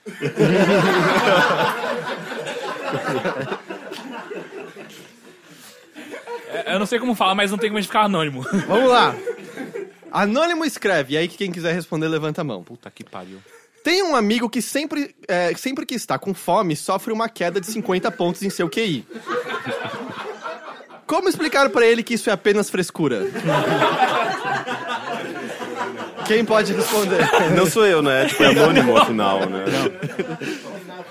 Sou o Arthur, tenho 22 anos. Não olha pra mim. Não olha pra E mim. É pra anônimo, tá? eu acho que o problema tá em quem fez essa pergunta. Porque você sempre tem que entender o amiguinho que tá lá. Se ele acha que ele sofre, então você tem que entender o lado dele. É a A falta de pergunta empatia, dizia né? especificamente como explicar que é apenas frescura. Exato, a Aí eu não base sei, é aí eu não frescura.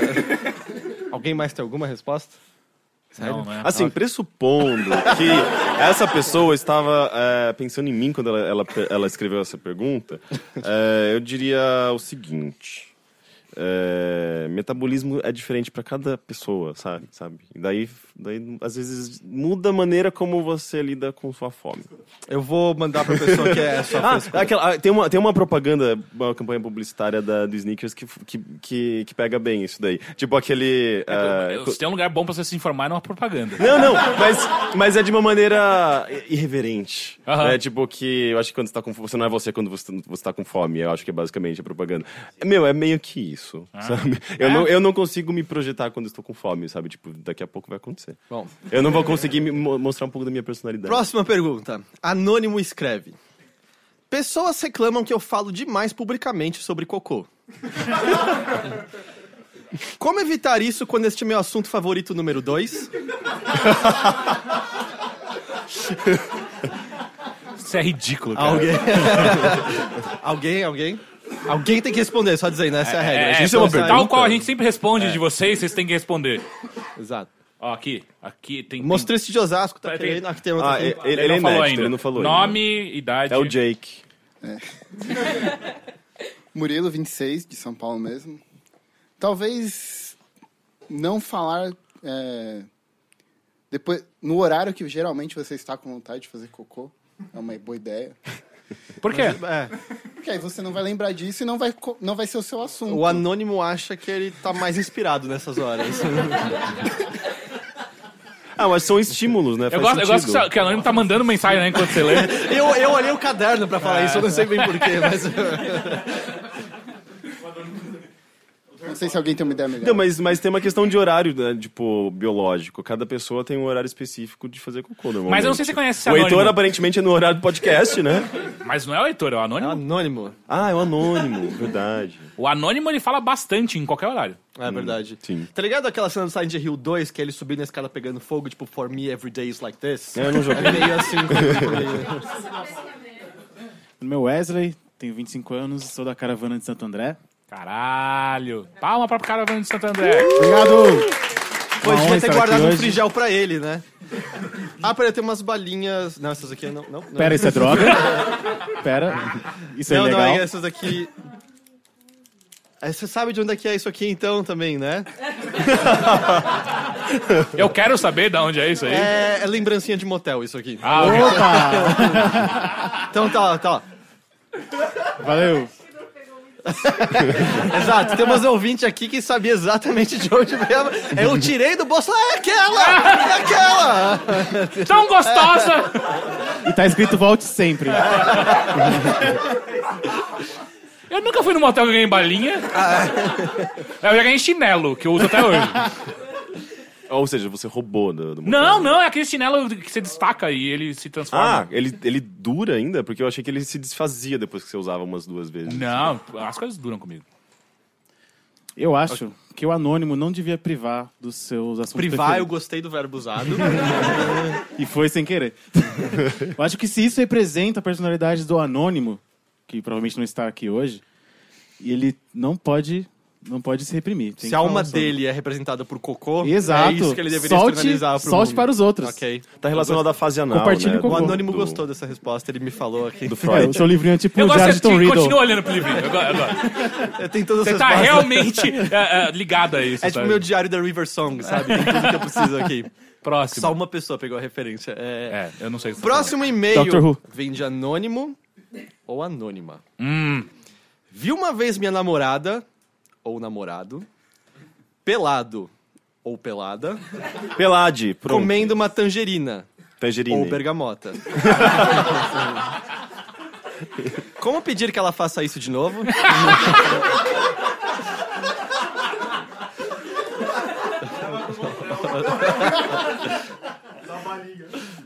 Alguém de novo, ninguém sai aqui até alguém responder. Acho que eu tô com o microfone, vou falar de novo, então. Eu acho que o anônimo, ou anônima, tinha que dar sinais sempre. Putz, fiz esse doce de bergamota. Nossa, que vontade de comer mexerica. Nossa, eu tô sentindo um cheiro de tangerina. Ou quem sabe, eu vi que você estava tomando banho, você quer uma Nina? tangerina agora? Exato. Ô, Nina, tudo bem? Oi? Então, eu tenho uma coisa que tem uma pergunta de um anônimo aqui no podcast que a gente precisa perguntar pra você. Ô, Heitor, lê a pergunta de novo. É o Heitor que tá com o caderninho. Eu vou fazer toda a entonação de novo? Pode ser. Peraí, daqui. Deixa eu deixar o microfone. Anônimo diz: amo muito minha namorada ou namorado. Uma vez a vi ou ouvi comendo uma tangerina pelado ou pelada. Como pedir que ele ou ela faça isso de novo? Lembrando, eu a ou o amo muito. Nossa, você foi lavar prato faz muito Era essa a resposta que eu tava esperando mesmo. Nina, obrigado pela sua participação, tá? Tá bom. Beijo, tchau. Eu tenho mais duas perguntas anônimas, tudo bem? Eu preciso ligar pra Nina de novo? Não. Anônimo. Manda mensagem pra ela passar na feira, ok. Anônimo diz: todas as evidências apontam que o rugby irá matar meu amigo. Ainda assim, ele insiste em continuar nos treinos. Como explicar que ele provavelmente já sofreu dano cerebral? Alguém tem que responder. Que eu preciso dessa resposta também. Eu acho que talvez você possa pensar na possibilidade de ser o contrário. Você está com dano cerebral e ele corrigiu o dano dele no rugby. Mas ele tinha, então. Esse é o pressuposto. A gente tá saindo. Eu acho que todo mundo tem. Tipo, no tranco, o cérebro dele entrou no lugar. É isso. É isso aí. Eu tenho evidências empíricas que provam o contrário, mas a gente vai nessa, então. Tem mais uma resposta. Não, é mais um comentário sobre o que você falou. Você tem que ver que a maioria que define para que lado fica o hospício do portão. Para que lado do portão fica o hospício. O quê? Foi filosófica. A resposta foi filosófica. Porque se você perguntar para todos os loucos, eu vou falar que eles são normais. Exato. A diferença é que a maioria da sociedade diz que eles são loucos. Exato. Sacou? Essa foi... Onde o rugby entra nisso? No dano cerebral. Vamos lá. A última pergunta é, também anônimo. Tem um negócio próprio que está indo bem. Ele está completando 2 anos e tem uma base de fãs muito legais e considerável. Ainda assim, isso não me impede de acordar no meio da noite com medo paralisante e incertezas pesadas o suficiente para esmagarem meu peito. O que devo fazer? Tem a pergunta? Ou era só um comentário? O que devo fazer é a pergunta. O anônimo chorou depois disso. Uma mancha de sangue no papel aqui. Eu não tô aqui. Oi, meu nome é Luma. Eu tenho 27 anos, quase 28, mas eu não sou tão velho assim como você falou. Eu tô falando pro Teixeira. Ok. Eu acho que você não deve ficar com essa preocupação, porque... Por favor. Desculpa. Porque as coisas acontecem, elas são doidas, e eu acho que vocês são... O anônimo tá no caminho. tá num caminho muito bom. A gente não tem certeza, né? Acho que foi você que falou. Heitor. Ou Anônimo. Não sei quem falou. Que você não sabe o que vai acontecer amanhã, né? E aí a gente tem que continuar fazendo e não pensar nessas coisas. Não pensar é uma boa resposta. Sempre uma boa resposta. O rugby ajuda nisso, né? Mas eu comecei a fazer, meio que não consigo mais pensar no amanhã. E continue fazendo, porque vocês fazem um... Não, o Anônimo. Meu Deus! O Anônimo faz um trabalho muito bom e eu gosto muito do trabalho. Eu vou agradecer em nome do Anônimo, porque mesmo sem saber o que ele faz, você fala que ele faz bem. Um beijo pro Anônimo. O Anônimo recebe o beijo e ele tá muito agradecido. Tem mais pergunta aí? Tem, mas não são anônimas. Essas daí são curiosidades gerais pra quem está aqui. Tem mais uma aqui. A dica que eu tenho pro Anônimo é não durma com animais. Oi? Eu acho que isso vale pra vida,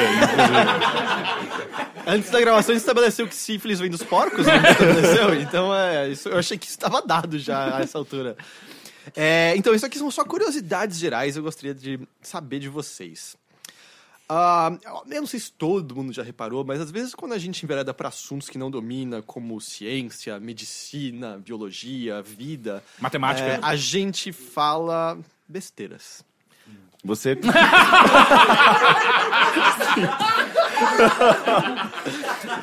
Eu queria saber, porque a gente normalmente só tem um feedback de algumas coisas. Qual foi a maior besteira que vocês já ouviram a gente falar?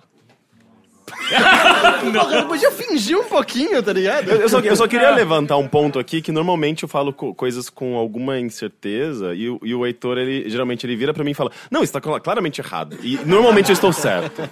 E sendo que eu assumo minha incerteza. A catapulta ontem. Meu Deus! Foi sensacional. Eu e Henrique, a gente fez uma transmissão jogando Bicid. Eu tava lá. A gente não conseguia fazer uma catapulta. Eu não sei como catapultas funcionam, eu percebi isso. Como assim, cara? Aparentemente, o lado que eu acho que vai não é o que eu acho. A gente tava criando uma catapulta que se catapultava. Ela se jogava a si própria. A gente não sabe nem como isso. Como é possível? Fisicamente falando, é tipo você dar pezinho pra você mesmo. Foi isso que a gente tava construindo. Foi isso mesmo que aconteceu. Caralho! Teve uma pessoa... Ah, não, mas ali a gente assumiu que a gente não sabia. Eu decorei porque ele tem um sobrenome da hora, ele é o Cru.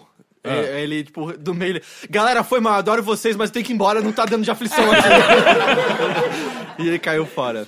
Mas essa foi de boa. Nenhum de nós dois falou que sabíamos o que era uma catapulta. E tava divertindo, anyway. Era esse? Esse era o seu... Pô, a gente tá bem, então. Esse era o... Eu não consigo lembrar nenhuma. Mas normalmente... Eu me lembro muito do... Era o do Plasma? Era Plasma. Que o Teixeira falou e ele acabou... Mas ele falou certo. Mas ele falou certo, caralho! Sim, ele falou certo. Raio é Plasma! Porque a gente ficou em dúvida e depois confirmaram. Sim. Teve... Adrenalina. Discussão sobre adrenalina. Eu acertei, que era um hormônio. Mesmo, O que a gente tinha falado que eu era? achei que era uma molécula. Hormônios são moléculas também. Sim. Até que a gente falou 2 casos corretos até, né? E os erros. Exato, vai 100% de acerto até agora, gente. Então a gente tá muito melhor Tem que passar. A gente tá se martirizando por algo que não acontece, né? Pois é. Aparentemente, né, a gente tem medicina, né, no nosso currículo, porra. É um dos novos agora que o Heitor repetiu 2 vezes. Daniel Hipólito. É verdade. Falando Diego Hipólito. Você comentou... Não. Não, e é legal que ninguém corrigiu, né? Alguém comentou, tipo, caralho, mas por pouco você erra muito mesmo. Mas eu acertei o sobrenome dele. Eu acho que metade já tá valendo, passe de ano. E a palavra, aliás, a letra inicial era a mesma, né? Então, exato. Tudo bem. Então é 51%. É verdade. 52. Só isso. Ninguém tem Caralho, mais nada. a gente tá muito bem. Muito melhor. A outra curiosidade que eu tenho é... Quando a gente tá sem vocês em volta, a gente tá proferindo nossas opiniões, e eu ouço podcasts também, e eu sei como de vez em quando você pode se enfurecer ouvindo uma opinião da qual você discorda pra caralho e não pode berrar com a outra pessoa ali do outro lado. Isso já aconteceu com vocês? E se sim, com qual opinião? Várias mãozinhas levantadas. Quem falar mal da bruxa vai embora, só dizendo. Sério. Não, eu adorei quando o Henrique falou que o meu estilo musical favorito precisa morrer. Que é? Sério? Que é? Que é o death metal. Não, foi o Teixeira. Não, sou eu. Não, ele falou que o death metal tem que morrer. Mas tem mesmo. Mas o nome tá no nome já, né? Eu não vou te condenar porque eu pensei na mesma piada. Eu nem sei como é death metal, sendo bem sincero. Eu sei. Não sei, já odeio e tem que acabar. Então... Death metal, assim, metal, você pressupõe que é um negócio acelerado, guitarras barulhentas, pesadas? Não é acelerado necessariamente. Você tá pensando em speed metal. Speed metal, talvez. Tá, não é necessariamente acelerado. Você não sabe que é metal, né? Mas por quê? O que caracteriza o death? É um estilo bem pesado, geralmente muito rápido mesmo, bastante distorção e vocais guturais. Tipo... Isso, exatamente. Assim. Tá. Eu ouvi... E tem muito capeta também, né? Eu ouvi a Rammstein.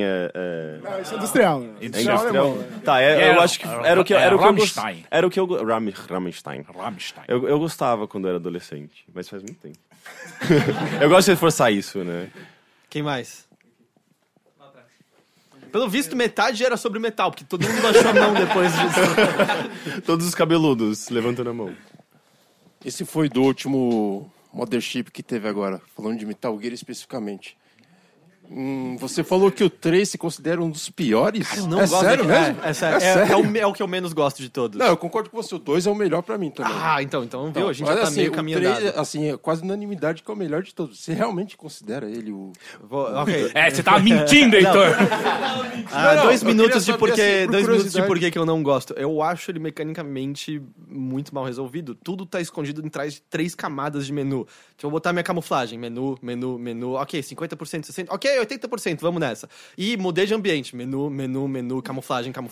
Ih, filha da puta, tô com fome agora. Menu. Deixa eu comer uma cobra. Comi a cobra. Ih, acabou a comida. Deixa eu matar um negócio. Onde foi a comida? Pro meu menu. Vamos lá. Menu, comida. Aí, porra, tropecei, quebrei a perna. O que eu vou fazer? Menu. Danos. O que eu faço com o osso? Band-aid curou o osso. E agora? Tem que limpar o machucado. Menu, limpa o machucado. Eu só vi menu naquele jogo, cara. É muito chato. Hã? Eu tenho uma outra curiosidade também. Nessa eu concordo com você. Só queria saber os seus argumentos sobre a trilogia nova do Star Wars. A 1, a 2 e a 3. Por que você odeia tanto a trilogia nova? Porra, mas peraí, todo mundo concorda comigo aqui, né? Eu gostaria de saber os pontos. Eu vou deixar qualquer um responder essa. Não, mas argumentos, não só... Não, eu queria, assim, por curiosidade mesmo. Eu também prefiro as antigas, obviamente. Eu não gosto das 3 primeiras. Mas e se eu te falar que eu não gosto de nenhum? Isso tá errado, é isso. Eu não vou nem... Gente, Star Wars é legal pra cacete, vai. O último é legal. É a jornada do herói all over again, né? Tipo, é uma repetição infinita. Então, acho que uma das análises mais legais é uma série de vídeos que tem no YouTube. É que, infelizmente, o cara que faz análise faz um personagem muito chato, que ele faz um personagem psicopata. Tem pessoas... Mas as análises que eles fazem são muito interessantes, por exemplo. Um ponto muito simples de todo mundo prever me descreve qualquer personagem da trilogia 1, 2 e 3 sem me falar a descrição física dele ou uma das ações. Porque, tipo, Han Solo, ele é o ladino de bom coração. Ele é o cara que quer parecer mal, mas no fim das contas vai fazer o que é bom. Ele é um cara meio independente, mas claramente ele busca alguma forma de companhia, sabe? O Luke é o garoto que sonha com algo maior. Ele acha que ele é predestinado a ver coisas além daquele planeta que ele tá, e ele é definido pela ingenuidade dele, porque ele não sabe qual a jornada que ele vai ter que passar até alcançar o que ele acha que ele quer alcançar, e provavelmente ele nem deseja aquilo que ele acha que ele deseja, ele só deseja a ideia daquilo. Me define o Qui-Gon Jinn, me define o Obi-Wan do original, me define o Jar Jar Binks. Eu gosto pra caralho do Jar Jar Binks. Eu não vejo qual é o problema dele. Tipo, os personagens não são construídos, sabe? E além disso, tem uma análise muito interessante sobre a cadência das cenas. Literalmente, todos os diálogos são feitos entre 2 pessoas, uma delas vai virar a cabeça pra trás e mostrar a nuca, e é sempre exatamente o mesmo plano, uma das direções mais sem graça. Mas o que eu, hoje em dia, defendo do episódio 1, 2 e 3 é que, ao menos, o George Lucas sacou que ele não poderia recriar a mesma coisa do 4, 5 e 6, que é o erro do episódio 7. Ele só tá tentando fazer a mesma coisa de novo. O Film Critic Hulk escreveu uma crítica fodida há mais ou menos um mês e meio. É bem boa. Sobre os problemas do episódio 7. E eu não acho que é um filme uma bosta, ele é um filme divertido, mas eu acho que ele é ok só. E ele faz uma análise muito profunda pra tentar descobrir sobre o que é o episódio 7. Porque 1, 2 e 3, pelo menos... Eu acho que a gente pode ensaiar a dizer que é sobre como, às vezes, política entra num caminho de ação, sobre como Porque a grande coisa do 1, 2 e 3 é os Jedi são saco, certo? Tipo, os Jedi são tipo os caras mais chatos da galáxia. É um monte de cara que pode fazer coisas voar com a mão, mas você sabe sentar e discutir política o tempo todo. É um saco, tá ligado? Corta alguma coisa com o sabre de luz. Eles cortam pão. E, por exemplo, qualquer coisa assim já seria mais legal do que aquilo. Então ele acaba ensaiando sobre, cara, como política e as ideias de burocracia acabam deixando tudo muito parado e a ação acaba sendo desgovernada por conta disso, como é fácil coisas se camuflarem como boas por trás de belos discursos, etc, etc. O 7 só é sobre Star Wars. É só uma homenagem sobre o que já veio antes, sem construir algo de novo no processo. Enfim, o que eu tô falando? Ele pediu argumentos sem entregar os seus argumentos de por que você odeia tanto a primeira trilogia. Eu não consigo assistir. Eu concordo com a maioria. Eles dão muito sono, eles são muito chatos, eles são longos. Não, tem aquela coisa de ter ação, sei lá, não é, vamos dizer assim, balanceada, igual nos antigos. É tipo de uma hora pra outra, assim, depois acaba de uma hora pra outra também. E ele pecou, né, na quantidade de efeito especial, né? É só muito chato, você não consegue ver nada acontecendo. Tipo, os filmes originais, quando você tem dois caras lutando com um sabre de luz, não era sobre o ato deles estarem batendo um sabre no outro, era sobre o sacrifício do Obi-Wan, era sobre o aprendizado do Luke, sobre quem era o pai dele na verdade, era ele finalmente superando e vendo que a superação por si só não vale a pena, que na verdade é melhor você apoiar as outras pessoas. A luta tava ali só pra representar de uma maneira mais física isso. Nesses novos, não, eles são um desenho animado, né? A luta tá ali pra te entreter, mas ela é vazia, né, no fim das contas. Quanto tempo dura aquela luta do Obi-Wan com o Anakin no episódio 3? Não acaba nunca, cara. De repente eles estão em cima da lava e estão brigando aí. Sério, vamos sair da lava e brigar no chão, talvez? Porque aqui é uma péssima ideia continuar fazendo isso. E, tipo, não, eles continuam se batendo, é muito chato. E aí ele mata o robozinho lá, uma sacanagem que ele pula em cima do robozinho. Eu não lembro disso. Aí ele pula em cima do robozinho, o robozinho tá voando, tá de boa lá, tipo... É horrível. Alguém mais lembra de alguma opinião? Okay, eu tenho só um factoide. Tem umas pessoas, tipo, muito... Eu tenho só um factoide rápido. O cara que fez os efeitos especiais do episódio 3, eu acho, que é quando tem o Yoda lutando. No 2 também já tem. Enfim, ele trabalha na Riot agora.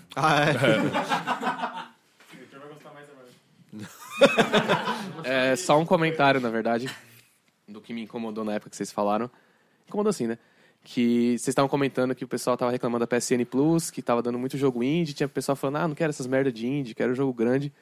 Aí o Henrique comentou, mas é assim mesmo? Basicamente ele falou isso, não lembro exatamente. Que é assim mesmo, a indústria é assim hoje em dia, e você tá errado, não reclama. É muito Henrique falar isso, que coisa! Eu aposto que ele tava com fome. Ele tava com fome. Não, é minha opinião mesmo. O comentário dessas pessoas, basicamente, que eu penso, porque eu jogo, sei lá, 2 horas por semana no máximo, por causa de trabalho, estudo, enfim. Então, quando eu vou jogar, tem que ser alguma coisa. Geralmente, eu jogo jogo grande, basicamente. Mas você tá me apoiando ou não? Não. Entendi. Não também não entendi, parecia que você ele não tá considerando as pessoas que só jogam jogo AAA, por exemplo. Falando, hoje em dia é tudo indie mesmo e você está errado de pedir jogo grande de graça. Mas o jogo tá lá, disponível pra ela comprar. Não, sim. Pedir de graça na PSN. É que você tava criticando a pessoa que tá reclamando. Falando, você tá errado de reclamar que é tudo jogo indie, porque jogo indie é isso aí mesmo e não reclama. É que, só elaborando um pouco, eu acho que o problema é a reclamação vir por conta do status quo do jogo, sabe? Tipo, é meio bizarro você já odiar algo só porque poucas pessoas desenvolveram aquilo. Não, ao mesmo tempo... A gente ganhou de graça Fury recentemente. Quem jogou aqui? Aquele jogo é incrível, é maravilhoso, é fudido.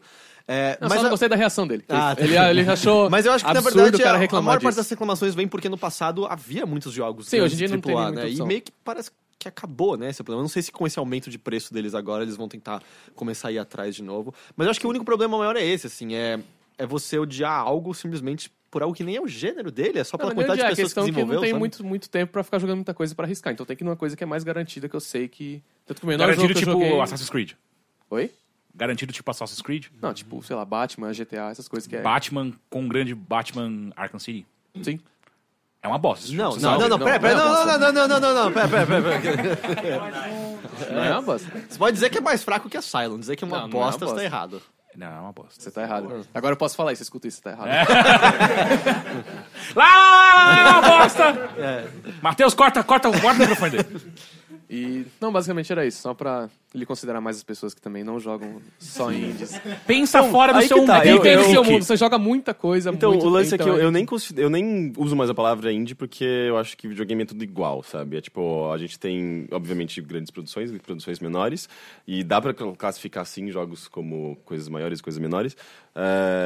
Mas eu acho que a tendência é justamente essa mistura, sabe? Tipo, de... Eu mesmo, sei lá, tipo, eu jogo um jogo grande, de um AAA, depois eu vou lá e jogo um jogo pequeno. Eu acho que eu prefiro jogos menores, claramente. Até porque uma questão de tempo também, eu também não vou dedicar... Eu não consigo dedicar 60 horas num único jogo. É muito difícil isso. Mas...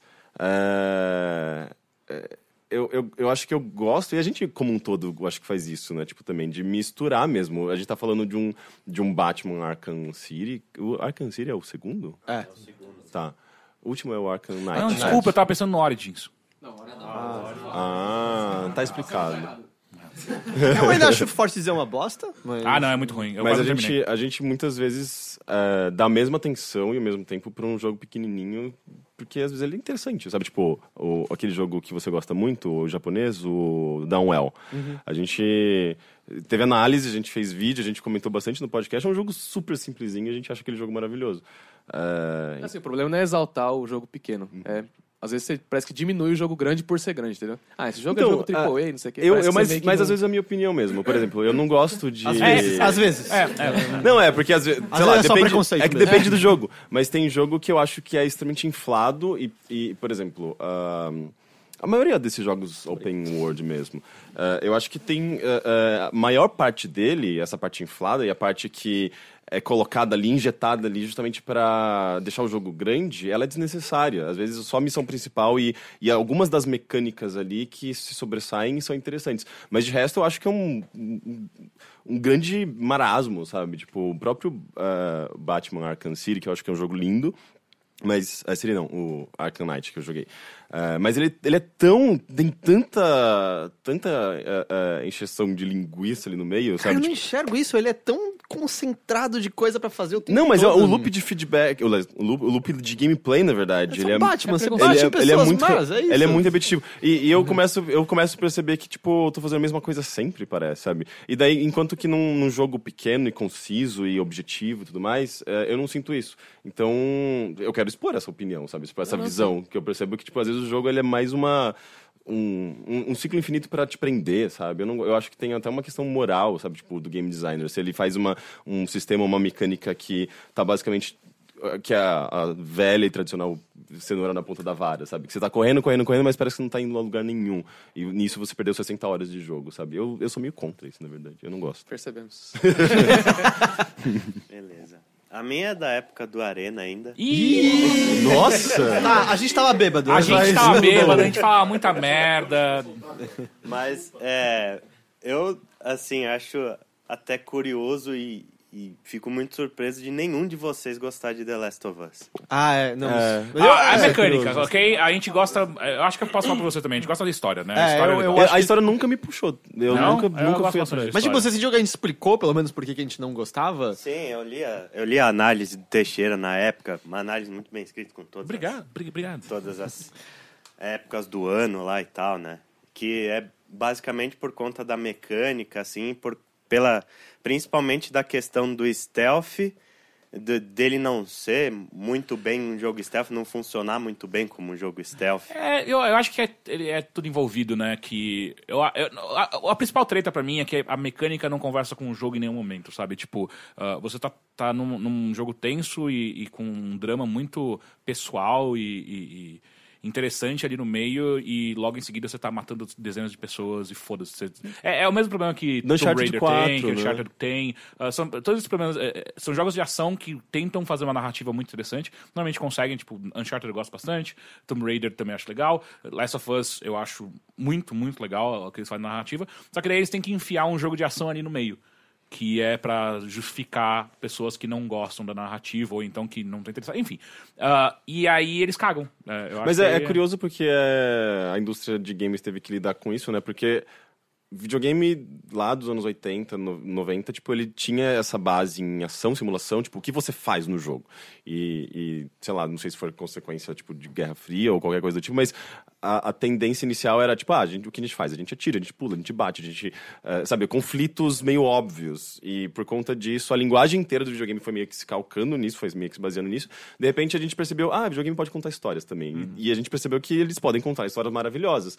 Só que como você conta uma história maravilhosa sendo obrigado a também lidar com toda essa questão do que você faz no jogo. E daí esses jogos, eles estão lidando com isso E com esse conflito, né? Tipo, parece que às vezes são duas coisas à parte, o jogo e a história. E por isso que, voltando ainda para os jogos independentes, jogos menores, eles estão conseguindo fazer isso melhor, essa integração, né? Tipo, porque muitas vezes eles desencanam dessa obrigatoriedade de enfiar ação ali no meio, de inflar o jogo e criar uma experiência divertida e gigante, porque era a norma no passado. E acaba contando uma história que funciona muito melhor, né? Mas, enfim, é uma coisa que a indústria está lidando. E eu acho que, sei lá, o Last of Us expôs isso de uma maneira interessante, que gerou esse diálogo bastante na época, né? Mas eu acho a parte mais engraçada também é quando você tá em stealth no Last of Us, e aí está, tá vários clickers, eles vão comer seus cérebros assim que se você aparecer na frente deles ou fizer qualquer tipo de barulho, e aí você tá lá, espera, deixa ele passar, né? E aí aparece a Ellie correndo de um lado pro outro em volta dele. Tipo, caralho, cara, eu só quero proteger essa filha da puta e ela tá correndo em volta do clicker. E aí acabou, quebrou completamente o clima do jogo ali, entendeu? Mas eu lembro na época, foi engraçado, assim, porque eu não lembro da gente, tipo, ficar xingando o jogo, assim, tipo, as coisas que são boas nele são inegavelmente boas, talvez seja a melhor narrativa em qualquer jogo de videogame. A introdução daquele jogo é maravilhosa. Eu só não gosto do ato de jogar aquilo, sabe? E aí pra mim, como o jogo acaba sendo desvalorizado, mas eu lembro de receber muitos comentários de tipo, cara, eu entendi porque você não gosta, mas que raiva como você não gosta, sabe? O que é uma coisa engraçada sempre, e especialmente porque, pelo menos comigo, é muito raro eu não estar de acordo com a opinião maior quando ela é tão forte, sabe? É muito difícil. Talvez Metal Gear Solid 3 seja também um outro exemplo, mas normalmente eu concordo com a galera, sabe? Tipo, não acho que eu desvio tanto desse pensamento. E eu não consegui, cara. Eu tive que me forçar a terminar porque eu queria ver o que ia acontecer, porque eu tava gostando dos personagens da história. Mas eu acho que é um jogo de stealth muito fraco, no geral, assim. Eu não acho que as mecânicas estão ali pra suportar o resto do que eles criaram, sabe? Desculpa, só. Pelo menos o Uncharted 4, por exemplo, ele faz muito bem. A mecânica dele é incrível. Só que ela não combina com o que ele tá tentando contar. Então o problema permanece, só que ele não é o mesmo problema do Last of Us. Last of Us, a mecânica em si não é tão boa assim. Então, pra gente, obviamente. Pra muitas pessoas ela é incrível. Eu... Caralho, o cara acabou de tirar uma garrafa de 2 litros de água das costas dele, mano. Eu, particularmente, eu não acho que The Last of Us seja tanto o caso, assim, de um jogo que a mecânica não conversa com a história. Porque é uma história de sobrevivência e a mecânica de sobrevivência é muito grande, né? Você tem o HUD com as coisas muito pequenas ali aparecendo. Você tem que coletar tudo que você acha, especialmente jogando nas dificuldades mais altas, porque senão você não consegue passar. Você não tem acesso às faquinhas para matar os então, mas só que daí quando você olha para tudo isso e você tá numa cena no qual tem um exército de humanos, né, nem zumbis na sua frente, e você mata todos eles, 30 pessoas, como que você ainda, aí passa pra parte narrativa, como que o Joel ainda consegue ter qualquer tipo de sentimento humano? Não faz sentido, sacou? Mas é uma situação de desespero, eu acho que é parte do que ele tá narrando ali, justamente. Você olha, 30 pessoas, matei 30 pessoas e... porque a expressão de amor dele é monstruosa no fim das contas. Mas só que eu acho... Sem entrar em detalhes sobre, obviamente. Mas só que do jeito que ele faz e do jeito que é demonstrado, não condiz. Isso nunca me incomodou, não. Eu só não gostava de jogar mesmo. Sim. Mas tipo, não é à toa que tem tantos jogos de zumbi. É muito mais fácil você contar uma história inserida no meio de zumbi, já que sua obrigação é atirar. Né? Não, e tem uma coisa fácil, né? Se a sua inteligência artificial é uma bosta... ele é um zumbi. É meio essa a grande coisa. Tem muitas explicações para que existam tantos jogos de zumbi. Você consegue fazer o desenvolvimento de programação ser mais tranquilo quando seus inimigos são zumbis. Apesar que, pra ser justo, o Last of Us tem inimigos humanos muito inteligentes e são os confrontos mais legais, né? Bem mais legal do que contra os clickers, eu acho, pelo menos. Alguém mais tem roupa suja pra lavar? Ok? Não, eu só ia falar sobre quando a gente falou mal de Osasco, né? A gente não se arrepende, cara, tá? Isso vai continuar aqui. Nem eu me arrependo. Não volta atrás. Não, eu só ia falar sobre o Last of Us, que meio que casa com o spoiler final, que é, tipo, ele fala, foda-se o mundo. Cuidado com o que você vai falar agora. O final, isso, foda-se o mundo. Essa também é a reação ao vivo de pessoas que não jogaram, tipo, não. O Matheus pode cortar. Não, mas, gente, o final não é esse. Ele vira pra câmera e fala, foda-se o mundo, é isso? Não, é esse. Peraí, você não terminou, então. Você não terminou, você desligou antes. Pior que eu não terminei mesmo. Ele olha pra câmera, tira os óculos escuros e fala, foda-se o mundo. E aí começa a tocar, cool guys, don't look at explosions. E aí os passam e ele continua dançando no fundo e tal. Seria um final bem interessante. Aliás, assim como o final que a gente tava cogitando, que você mencionou, na verdade, do No Man's Sky, que seria muito melhor do que o final atual. É que a gente... Não falou atual, Não, a gente não vai falar o final atual. Você trouxe? Mas se de acordo com o Heitor... Puta que pariu. Se o final de No Man's Sky você chegasse no centro da galáxia e visse, sei lá, a cabeça flutuante do Peter Molyneux... também seria na internet, todo mundo concorda que isso seria Seria um final muito melhor do que o final atual. Alguém gostou de No Man's Sky aqui? Você precisa sair, por favor. Não, tudo bem. Sabe que todas as suas descobertas foram esquecidas, né? Já viram que era servidor zoado, mas tipo, depois de algumas horas aparecem os nomes. Desculpa, então, pode continuar jogando. O planeta com os Dolgões tá intacto ainda. A gente tá falando de videogame, no final das contas, tem também curiosidade. Quantos aqui ouvem, tipo, os 2 podcasts ou só um deles? Tá, peraí, então, partes. Eu não pensei nisso. A resposta dessa pergunta é sim. Quem ouve os 2? Os 2.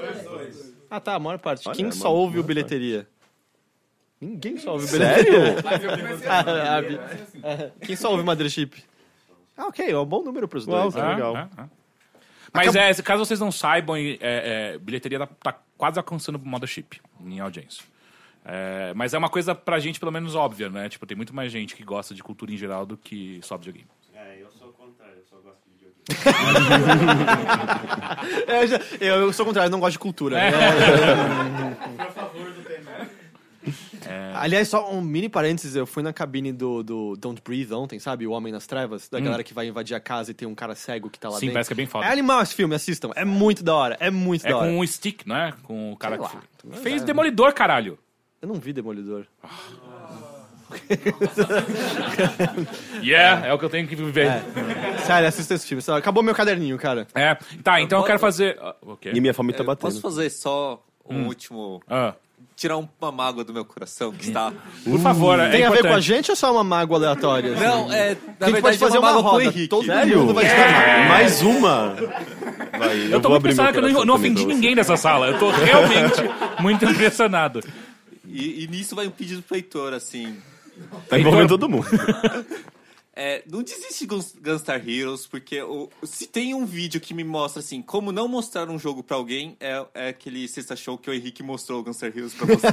Por quê? Ele conseguiu deixar a coisa mais chata do mundo. Eu não entendi nada quando a gente tava jogando. Eu também foquei no chefe de 7 formas. Não, é um jogo incrível, incrível. Gunstar Heroes. Vale muito a pena, as fases mudam, o estilo do jogo muda uma hora. Tem uma fase totalmente de nave, do nada. Tem uma fase que se passa num jogo de tabuleiro, você tem que jogar o dado e sortear a casa. E aí você me mostrou aquela. Porque aquela... Mano, aquele chefe é um dos melhores chefes da história dos videogames. É verdade, assim, não é verdade? Não desista, tenta de novo. Ele não confirmou. Tenta sem o Henrique. Eu ouço isso com tanta frequência, cara. Porque é um jogo bem legal. Ele mistura combinação de tiro, bullet hell, aventura. É um jogo que ele sabe que você vai tomar tiro, ele não é injusto, por isso que ele te dá pontos de vida e não só você toma um tiro e morre, igual no Contra. Assim, não desista, tenta de novo. Ok. A gente pode fazer um retroscópio. Você não pode falar, então você e o Teixeira fazem. Mas o Teixeira também não jogava Gunstar Heroes, jogava? Não. Tá, mas eu posso fazer então da vai ser maneira bom, certa. a gente descobre juntos, né? É que eu gosto muito desse jogo. Sabe quando você gosta tanto que você... Mas sabe quando você gosta tanto que você fica tão empolgado que você não sabe por onde começar e você caga tudo, sabe? Foi isso que talvez tenha acontecido. Acho que começar a primeira fase era o melhor, porque tem todas as funções, as mecânicas básicas. O mais óbvio. Bem, a gente vai corrigir isso em breve. Tá, eu tenho uma pergunta. Então, primeiro, a gente vai ter e-mails hoje ou não? Você separou algum? Não, teve os anônimos, né? Ok. É muito bom, inclusive, essas perguntas que você separou. Tem alguma coisa, exato oposto, tem alguma coisa que vocês acham que a gente tem que fazer no podcast ou no site como um todo? Falta alguma coisa que a gente não fez ainda que vocês acham que a gente poderia fazer? Ih, agora 2 horas ainda. Não, sim, tem muita coisa. Esse é o Henrique quando ele tá ficando com fome. Sim. É o Henrique Azeda, né? Eu acho que vocês podem começar a trazer um café na hora da gravação, assim o Henrique consegue... Não, aí Titio Matheus pede pra gente não consumir líquidos no estúdio pra não zoar nenhum. Temos atrás de você. Que mais que vocês podem fazer? Mais driblando dublagem. Sim, é muito bom, a gente tem um... A gente tem... Na real, o que acontece é, tipo, ideias pra vários tem. O lance é que o dia a dia acaba entrando no caminho, sabe? Por exemplo, eu tava... os últimos 5 dias jogando Deus Ex que nem louco pra poder, tipo, terminar num tempo hábil e a gente não conseguiu nem soltar vídeo. Então, o problema é que essas coisas, vamos dizer que são frias, sabe? Que podem ser soltadas a qualquer momento, acabam sendo empurradas meio que sem querer. Mas a gente tem um HRQ versus FMV gravado, que eu preciso legendar, é só por isso que ele não foi ao ar ainda. Mas não sabe que não faz mais sentido, né? O timing se perdeu. Que era de um jogo... Que fazia paródia de Ghostbusters, Sim. né? É. Mas tudo bem, ele vai sair ainda de qualquer jeito, então... É bem ruim. A gente espera 3 anos. Não, pior que a gente tem um vídeo, a gente tem um shuffle do Silvio, aquele jogo de terror. Não, mas esse foi decidido que não ia sair. Então, esse não, foi decidido é que não legal ia sair. porque o jogo foi atualizado, ele inclusive, a versão que a gente gravou não existe mais, assim, o criador atualizou e melhorou o jogo pra caralho. E substituiu basicamente a versão anterior. Então a gente tem um shuffle da versão original que nunca foi publicado. A gente pode publicar isso num dia, né? Não, você falou que pra eu não publicar, por isso que eu não publiquei. Não, eu falei pra você publicar quando o jogo... tipo, um ano depois da gravação com uma piada mesmo, assim. Talvez funcione. Eu acho que já deu uma grande piada agora. É porque a gente mencionou isso esse vídeo mesmo várias vezes. que não sai com mais frequência, porque... Sei lá, no fim das contas não adianta. Tipo, a galera tá mais interessada em ouvir sobre o Deus Ex, ou Final Fantasy XV, ou, sei lá, o Last Guardian, sabe? Tipo, acho que todo mundo entende que é bem justo a gente não deixar de falar de Last Guardian por uma semana pra falar de algum jogo dublado antigo, sabe? Mas a ideia é que isso volte, tipo, até a gente se regrando mais, a ideia é conseguir fazer com mais frequência. Esse HRQ eu só não fiz porque legendar é um saco. E é só por isso que eu não sentei pra fazer isso ainda, porque eu olho, me dá uma preguiça e falo, vou editar outro shuffle. Não, a gente cavou a cova, né, com essa série, porque é dificílimo encontrar jogos legendados em português, ou mesmo em inglês, tipo, às vezes esses jogos FMV, eles simplesmente não tinham legenda. E é difícil encontrar jogo em FMV bom, né? Principalmente pra série, fazer uma série mesmo. A gente percebeu que tal qual esse, tem algumas que vão ser só um episódio, porque mais do que um daquilo ninguém aguenta. Eles são muito ruins. Muito ruins. O Driblando Dublagens é uma coisa mais fácil. Qual foi aquele lá que a gente tentou gravar umas 3 vezes, não foi? Gabriel Knight? Não, Gabriel Knight a gente gravou. O Harvester. Putz, verdade. Aquele jogo não e é um jogo muito bom, só que pra série não funcionou. Uma dica de um jogo FMV bom, que até um meninos comentou no podcast que eu faço lá, chama Black Dahlia. Ah, sim. Esse jogo é muito de investigação, legal. Né? Isso, é um jogo de investigação feito com atores profissionais. Dennis Hopper tá nesse jogo. Caralho, sério? Sim. E ele tem dublagem em português, inclusive. Ele tem. Tudo bem que o Christopher Walken tá no Reaper e é uma das piores atuações que o Christopher Walken já fez até hoje. Todas as cenas dele ele termina tirando um charuto da boca. Todas. Posso dar outra? Arquivo X. A gente tem. A gente A gente recebeu? A gente recebeu. A gente tem Arquivo X e Queima de Arquivo. Queima de arquivo. Não, é o... Tem dois jogos com arquivo no nome, é isso? Não, Meu, que absurdo! Dois jogos em... Não pode, né? Dois jogos em FMV. Parou. Alguém liga pra Hollywood agora.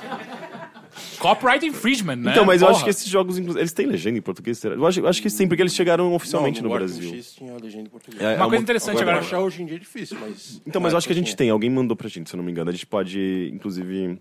tentar fazê-los. Uma coisa interessante... O lance é difícil... Desculpa. Não, é que eu precisava falar. É difícil, às vezes, rodar esses jogos. Porque, às vezes, eles não são nem DOS, daí não dá pra usar o DOSBox. E são, tipo, um Windows 98. E daí, pra fazer a versão do Windows 98 roda o Windows 98. É? Mas é DOS... Sim, só no Windows 98 em cima do DOSBox. Sim, que loucura. Como a Virtual Machine. Entendi. A gente precisa tentar fazer isso funcionar. Uma coisa interessante é que o GOG chegou oficialmente no Brasil, e isso pode facilitar bastante, porque eles vão trazer jogos legendados em português, né? Então isso pode facilitar bastante o driblando. Tem mais alguma coisa? A gente não precisa fazer nada, só continuar o que a gente tá fazendo aí. Oi, meu nome é Alexandre, tenho 31 anos, sou aqui de São Paulo também.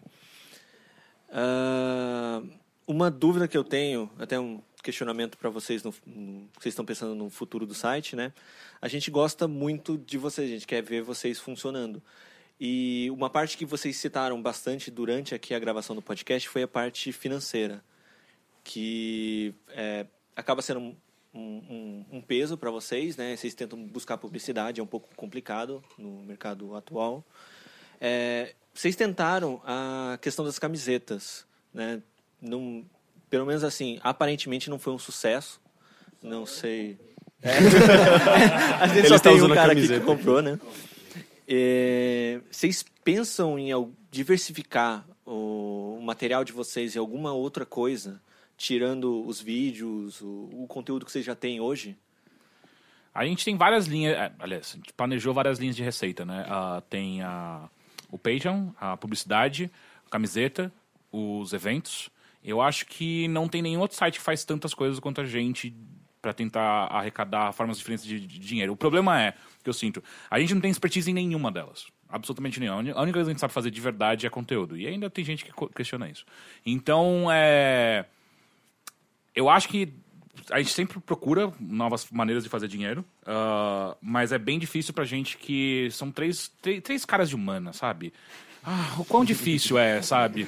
Qualquer coisa que a gente tenta fazer, sabe? Qualquer coisa que a gente tenta fazer é muito legal, o primeiro impulso e ideia de caralho, isso vai ser... Eventos foi isso, sabe? Tipo, caralho, a gente já fazia o boteco, vamos transformar ele, tentar deixar ele ganhar dinheiro, né? E é muito difícil, puta que pariu, é insuportavelmente...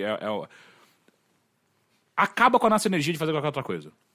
É esse o nível. Então, quando a gente estava atrás de camisetas, foi uma época que eu quase não conseguia produzir nada, porque era só de preocupação e energia gasta para você aprender uma nova coisa que você nunca fez antes, sabe? Então, é bem treta. Mas sim, a gente sempre pensa em mais formas de linhas de receita. Uma coisa que eu sempre quis fazer é que, na verdade, não fosse crowdfunding, e sim um sistema de assinaturas real dentro do Overloader. Só que existem dificuldades ali no meio muito mais técnicas do que necessariamente de programação. Ou programação não, de planejamento mesmo. Ferramentas como o do Apoia-se, que é bem similar à do Patreon, ajudam muito a entrar em comunicação com quem tá lá direto, separar por tiers e tal. Então pra gente acaba fazendo muito mais sentido. A gente não tem nenhuma ferramenta de billing decente pra gente. Por exemplo, se a gente fosse fazer uma assinatura real no site, você entra no site e você paga diretamente pra gente. Primeiro que a gente ia parar de perder de 15% a 20% de tudo que vocês colaboram pra gente, porque é isso que a gente perde com cartão de crédito e o serviço tá ajudando a gente. Seja Patreon, seja Apoia, seja qualquer outro. A gente não tem um sistema, pelo menos a gente não conhece ainda, se vocês conhecerem, por favor, que é um sistema de organizar isso pra gente. Quem é que pagou, quem é que não pagou, quem é que tem acesso, quem é que não tem acesso, como liberar, tirar acesso de alguém, a não ser que seja tudo feito na mão. E a gente é em 3, né? Ou a gente para de fazer alguma coisa pra cuidar só da parte de billing e administração da coisa, ou a gente continua fazendo da maneira que a gente faz hoje. Mas a gente tá acreditando que o Apoia-se vai tipo, ser uma mudança legal, no fim das contas. Mas assim, uma coisa que fica clara, a gente não quer viver pra sempre de crowdfunding, sabe? Tipo, eu acho que a assinatura é uma coisa muito mais saudável, crowdfunding, porque dá mais liberdade pra gente fazer coisas específicas só pros nossos assinantes, e também existe... possibilita um tipo de planejamento. A gente tem 300 assinantes que pagam um valor fixo do Overloader. A gente sabe quanto a gente vai ter no final do mês pra gente conseguir se programar. Hoje em dia é uma coisa muito variável, seja pelo cancelamento de cartões, seja pela variação do dólar mesmo hoje no Patreon. Então é uma coisa que a gente não consegue se programar muito bem quanto que vai vir no próximo mês. Então nosso planejamento é quanto a gente vai ganhar mês que vem? Sei lá, né? Algo entre R$1.000 e 5.000. A gente não sabe. Ou 0. Então é meio treta essa parte aí. Tudo são desculpas, né? A gente... E as camisetas em si, não é que elas foram um fracasso. Na verdade, elas se pagaram. A gente que errou a logística de certas coisas, por exemplo. Acho que como você pode ver por essa sala, a gente tem um público feminino diminuto no Overloader. Pra quem não tá ouvindo, temos 2 mulheres pra 20 homens, é isso, mais ou menos, que a gente tá vendo aqui. Então as camisetas femininas encalharam totalmente. E a gente errou os tamanhos também. Aparentemente, tamanhos pequenos não são muito queridos, assim, pelas pessoas. A gente também errou isso. E aí o lance é que ficaram essas paradas e a gente acabou não tendo investimento para fazer algumas novas. Tanto que a gente tem os desenhos, e ao mesmo tempo tem um desenho que é um que eu gosto muito, muito, muito, muito. Mas todo mundo que a gente conversa que vende camiseta fala, cara, o desenho tá animal, em camiseta não vai dar certo. Tipo, ninguém vai querer comprar isso aqui. Porque envolve muitos elementos pequenos, então de longe você não saca o que é, etc. E aí tu fala, então que vire, sei lá, um pôster, alguma coisa. Puta, aí é uma logística que... Outra coisa, a gente não tem a menor ideia nem como começar a fazer isso, não sei nem que tipo de papel a gente iria atrás, que gráfica e tal. Então é meio isso, assim, é esse tipo de coisa que acaba encalhando e, como eu falei, no fim das contas, o dia a dia acaba sendo mais importante. Tipo, a gente não pode se dar o luxo de perder o timing de falar de algum jogo importante que todo mundo tá querendo saber pra poder passar uma semana cuidando de camiseta, quando isso, vamos dizer, é uma coisa fria, que qualquer momento que a gente falar vai ter um certo impacto, sabe? Então é meio isso que acaba acontecendo. E além de tudo isso, para empilhar em cima de tudo isso, que eu acho que é o nosso maior problema, não só hoje, mas talvez a gente aprenda um dia, mas o nosso maior problema é a gente não sabe se vender. A gente é péssimo de auto-marketing, a gente é muito, muito, muito ruim. Então, o Heitor, por exemplo, ele tinha esse costume de... Eu acho que daí que veio nos posts do podcast... Em vez de assine o Patreon, era se por acaso você tiver interesse, você pode assinar o Patreon. Eu acho que a gente é o único site que já tomou bronca de leitor e vende falando, caras, fala mais do Patreon de vocês, cara. Vocês falam muito pouco, se vende aí. É tipo, a bronca mais estranha do eu mundo. Sinto assim, acho que vem de um lugar bom do coração, que é a gente... É modesto. A gente não é só modesto, mas... Eu realmente acredito que quem colabora com a gente é porque gosta do que a gente faz. E eu não quero ficar enchendo o saco até ganhar pelo cansaço das pessoas. Que eu já vi sites fazendo isso e é horrível. Inclusive me afasta do site. Mas enfim, mas a gente é muito ruim, cara. Tudo que a gente faz, a gente manda muito mal em falar pra vocês, sabe? Tipo, os nossos eventos, por exemplo, a gente vende muito, muito mal eles, sabe? A gente anuncia o evento, a gente faz um anúncio no meio, assim, mais ou menos. E aí, uma semana antes... só pra lembrar, tem um evento. Daí, tipo, porra, como assim, sabe? Mas eu discordo, sabia? A gente sempre anuncia bastante, com bastante antecedência. Só que aqui é festa, né? Tipo, as pessoas não ficam se planejando, tipo, um mês antes. Nossa, vai ter uma festa, meu Deus. Não, tipo, elas, no dia seguinte, elas... tem festa amanhã, eu acho que eu vou colar mas lá, eu acho que a gente não comunica direito o que vai ter na festa. E eu acho que a gente fala pouco também. A gente fala antes, tudo bem, a gente dá um mês antes, só que a gente não fala o suficiente. Eu acho que o problema tá na festa, não na divulgação. Eu quero que você se foda. Mas enfim, eu acho que a gente tem um problema muito, muito, muito sério da gente se vender.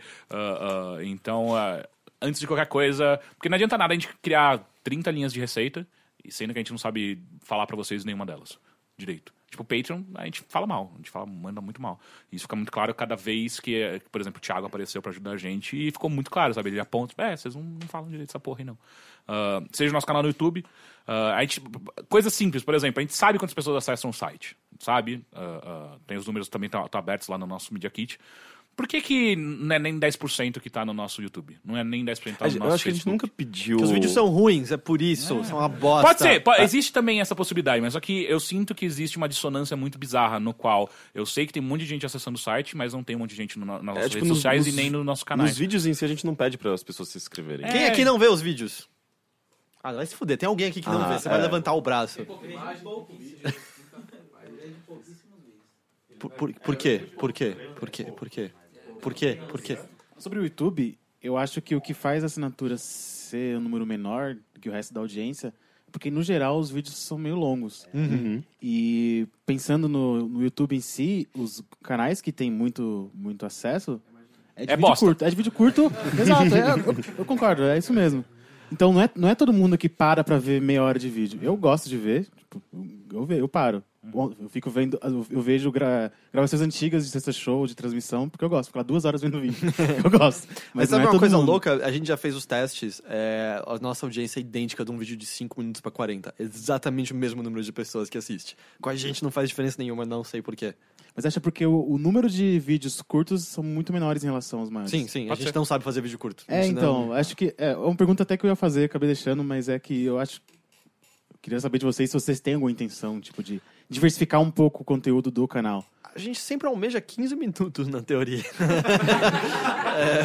Até que já comentaram... Eu tenho e-mails comprovando. Agora vai 15 minutos, hein, gente? Vocês já comentaram uma vez no podcast que deram sugestão de misturar conteúdo do bilheteria também dentro do canal. Talvez seja uma ideia interessante, eu acho que... A gente já teve várias discussões sobre, por exemplo, ter uma coluna fixa dentro do Overloader que a gente fala de qualquer outra coisa que não seja videogame. O Heitor especificamente não gosta dessa ideia. Eu e o Henrique, a gente acha que a gente é mais a favor disso. E eu entendo o lado do Heitor, que a gente não é especialista nisso, então falar com propriedade dentro do nosso site é um negócio meio difícil. Como é que a gente vai manter a qualidade do que a gente fala em videogame e em outras mídias que a gente não é especialista? Mas, ao mesmo tempo, isso sem dúvida traria mais pessoas pro site. Que podem acabar entrando por essa porta e vendo todo o resto e gostando do site como um todo. Mas são decisões que a gente não programa. Isso é muito ruim. Não, mas o lance também de ser uma equipe muito pequena, né? A gente mal é capaz de fazer o que a gente já faz. vai começar a chegar no final do ano, vai começar a chover jogo. É uma bosta. Ainda, por mais que hoje a gente tenha mais janelas de lançamento do jogo, chega no final do ano sempre tem uma enxurrada de jogos. E aí, de repente, tem... O Heitor tá com 3 reviews pra fazer, o Henrique tem 2 e eu tenho 1, sei lá. Quem vai parar de deixar de fazer um review de jogo pra fazer um review de cinema, sabe? Ninguém. Então, porque não é nossa especialidade nem foco do site. Então é difícil. Como que a gente vai criar, então, uma seção no site no qual ela não é atualizada? Então por que você vai acessar essa seção do site? Enfim, é difícil. Mas sim, a gente já pensou bastante em diversificar. A gente pensa bastante coisa. A gente não faz todas, porque não dá. Sim. Ficou tão triste, não ficou? Pô, então eu vou deixar mais triste. Eu vou deixar mais triste porque existia um podcast que tava pra acontecer e não aconteceu. E eu fiquei muito triste. Qual? A gente ia entrevistar uma personalidade. É verdade. Uma personalidade muito importante pra cultura brasileira. E... não deu certo. A gente ia entrevistar o Bambam. E, porra, eu fiquei muito triste que não rolou. Eu não fiquei sabendo direito. Eu acho que o Heitor me falou por cima, mas era uma possibilidade mesmo? Sim. A gente tem contato da assessoria, tudo. Mas ele cobra, né? Se tiver ouvindo, Bambam, pô, quebra essa pra nós. Enfim, mas tem essas coisas também. O timing passou também. Tipo, virou... O meme apareceu em propaganda na televisão, acabou. Apareceu já? Sim, era uma mortadela falante, não era isso? Não era? Era tipo presunto, uma coisa um comercial de presunto, mortadela. Ave Maria, cara. Cagou. Acabou. Mas enfim, uma coisa que eu gostaria muito de fazer também no podcast é aumentar a quantidade de entrevistados que a gente tem. E de coisas diferentes, pessoas diferentes e tal. Não só a galera que vocês já escutaram a gente trazendo, mas pessoas diferentes. Tanto que a gente recebeu um e-mail outro dia de um cara dando uma sugestão de convidado. Eu achei boa. E eu também achei muito boa. Então, se vocês têm sugestão de convidado, manda pra gente. Pra gente dar uma olhada, pra gente pensar se tem alguma. Até porque a nossa listinha tá crescendo. A gente tá colocando nomes de pessoas. Fala pro Henrique que ele tem uma puta convidada do caralho que ele nunca traz, que eu fico puto. Amanda Sparks? Não, também. Mas não. a sua amiga paleontóloga, cara. Não, ela não vai ser interessante. Como assim, cara? Ela vai falar... Obrigado. Ela vai falar de pedras. De cara, fósseis. É mó da hora pedra, velho. Rocha, exatamente. Pedra não é rocha? Ela teve bebê nesse dia. Não existe pedra. Eu vou ali na rua. O nome correto é rocha. Você comprou uma rocha de crack, cara. Não. Caralho, mas... se as pessoas começarem a comprar rochas de crack, eles vão parar a ser muito mais estudiosos do que qualquer outra coisa, né? Porra. Fumei uma rocha de crack, cara. O cara fumou malandro. Porra. Ok. Meio Geodude. Mas enfim, por exemplo, você viu a reação do público? Vocês querem mesmo, gente? Uma pessoa que fale de rocha... Ela teve bebê, acho que ela tá meio maternal. O bebê é uma rocha. Não, mas ela parecia Bjork. Ela parecia Bjork, a Bjork é super ligada à geologia, essas coisas. Tipo, você nunca viu os clipes dela? Sempre tem umas pedras, umas montanhas. Rocha. Não tem pedra, não existe pedra, é rocha. Aquelas camadas... Tectônicas, tem vulcão, então... Eu gostei que eu falei uma bosta e ninguém falou nada. É por isso que vocês não sabem as merdas que a gente fala. Como camada tectônica? Que não é camada tectônica. Placas tectônicas e são camadas de solo. Eu nem sei qual é o nome daquela merda. Isso! Sedimentárias. Ele deve ter feito alguns meses de geografia na faculdade de geologia. Você é biólogo? Ok. Ele só não é burro que nem a gente, é só isso. Caralho, Estevam, e você não lembra de nenhuma bosta de biologia que a gente falou? Não é possível, cara. Então, vocês falaram tantos que eu não consigo lembrar. Geralmente eu não com me muita abstenho. força lembrar de alguma merda. Não, mas quando a biologia e tal, eu me abstenho porque eu ia mal nessa matéria no colégio, eu desisti. Qual foi a besteira que a gente falou sobre tipos sanguíneos? Não, era alguma coisa sobre o sistema BO, mas eu não lembro se era alguma coisa de transfusão de sangue que você estava falando. Agora, também não lembro qual o que eu lembro pode ser que... Ok. A B negativo pode receber tudo. Não, a B positivo pode receber tudo. O negativo pode doar pra todo mundo. E uma pessoa que é negativo pode receber positivo só uma única vez, na segunda vez ela morre. Parabéns. Viu? Não foi bosta. Caralho, que ódio que a gente não tá lembrando de nenhuma merda que a gente falou. Porque tem várias vezes que eu sei que eu tô falando bosta e continuo mesmo assim. Tipo, a história que eu sei, então talvez você saiba que tá incorreta, é que a gente descobriu sobre RH positivo e negativo depois da Primeira Guerra Mundial, que a gente fez transfusão de sangue em muitas pessoas, e anos depois as pessoas que se acidentavam tinham novas transfusões e morriam no hospital, e ninguém sabia por quê até descobrir sobre RH positivo ou negativo. Essa história eu não lembro. Ok, então Bem-vindos à memória do Heitor. É interessante que é uma coisa assustador. que eu e o Matheus, a gente comenta com muita frequência, que o Heitor, ele tem uma memória, às vezes uns conhecimentos muito específicos, meio assustadores, assim. A gente fica muito fascinado com isso. Só que o Heitor também é a pessoa que pega uma barra de cereal velha, tipo, de 2 anos e come, achando que não vai... Embalada, que vai dar tá ligado? Não tudo de estraga boa. na embalagem. Ele bebe leite velho. Tipo... É muito exagerado. Mas eu gente. sinto que essa memória dele também muitas vezes é uma armadilha. Porque várias vezes eu já falei um bagulho certo e ele fala assim, você tem certeza? E eu paro, puta, o Heitor tá falando, eu tenho que pensar de novo, né? Não, é porque eu conheço você quando você diz que tem certeza das coisas. Mas eu tenho certeza. Você nunca tem certeza das coisas. Não, eu sempre tenho, mesmo quando eu não deveria ter. Por isso que eu tenho que sempre questionar você. E aí eu acabo ficando confuso. Cara, eu acho que é isso, né? Eu acho que é isso. Né? A fome bateu, não é? Pra vocês também? Não. Não, eu tô de boa. Não é possível. O Mas metabolismo o cara de vocês é a coisa tá mais... muito triste de novo. Então... Ele tá pensando na quiropita. Pior que não vai ter quiropita agora, Vai né, ter, gente? só mais tarde. Mas Não, a gente não vai ter que agora, esperar acabou 2 de falar, horas. não agora. Então, mais tarde. Eu tava doido pra comer um polpetone. Montanha? O que vocês estão... Polpetone. Isso tem Ele falou, não tem, ele não tem. Ah, não tem. Eu entendi montanha. Caralho. Enfim. Uma coisa que eu... Mas aí é só o Teixeira. De fazer isso com mais frequência. De trazer plateia. O que vocês acham? Vocês nem escutaram o podcast, não sabem? Às vezes foi uma bosta, sabe? Vai que pra todo mundo que não tava aqui é um lixo. Todo mundo, caralho, que bosta, nem escutei inteiro. Enfim, gente, muito, muito, muito obrigado pela presença de todos. Até quem vem de Osasco. Acontece. Esse é o especial de 2 anos do Overloader. Lembrando que isso aqui não tá indo ao ar exatamente na semana seguinte a isso. Vai ser na segunda semana de setembro, né? E... A gente vai chamar de Maderteria 2, é isso? Eu não... Pode ser. Sei lá. Desde que a gente desviou de ruptura de cristais, eu aceito qualquer coisa. Bilhetership é bom também, né? Bilhetership, olha só. Sim. O bom é que isso fode no SSO, né? Mas foda-se, né? A essa altura do campeonato. Enfim, muito obrigado a todos que participaram, vieram até aqui, deram seu corpo para nós. Eu não participei disso, não. A partir de agora, a gente vai ter um punhal passando. Só vocês. E é isso, caras. Muito obrigado. Posso, Teixeira? Muito obrigado pela sua participação. Obrigado. Henrique, muito obrigado pela sua participação. E vocês todos, eu agradeço todos os dias que vocês estão aqui acompanhando a gente. Muito obrigado. Tem alguma palavra de agradecimento, Henrique? Não sei, é difícil quando você tá com muita fome. Não sai.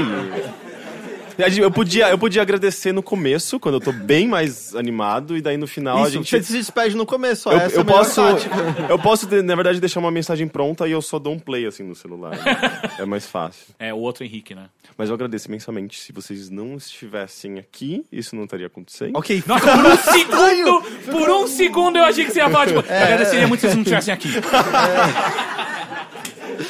Porque eu acabei de me mijar e eu não queria que ninguém soubesse disso. Enfim, foi esse agradecimento. Eu gosto da sua animação, meio Henrique. Constrangedor, né? Enfim, novamente obrigado. Se você está escutando isso, obrigado por nos acompanhar e baixar o podcast, acompanhar o site, YouTube, todas essas coisas. 2 anos de Overloader que a gente só existe por causa de vocês. Muitíssimo obrigado. E até semana que vem. Tchau. Tchau.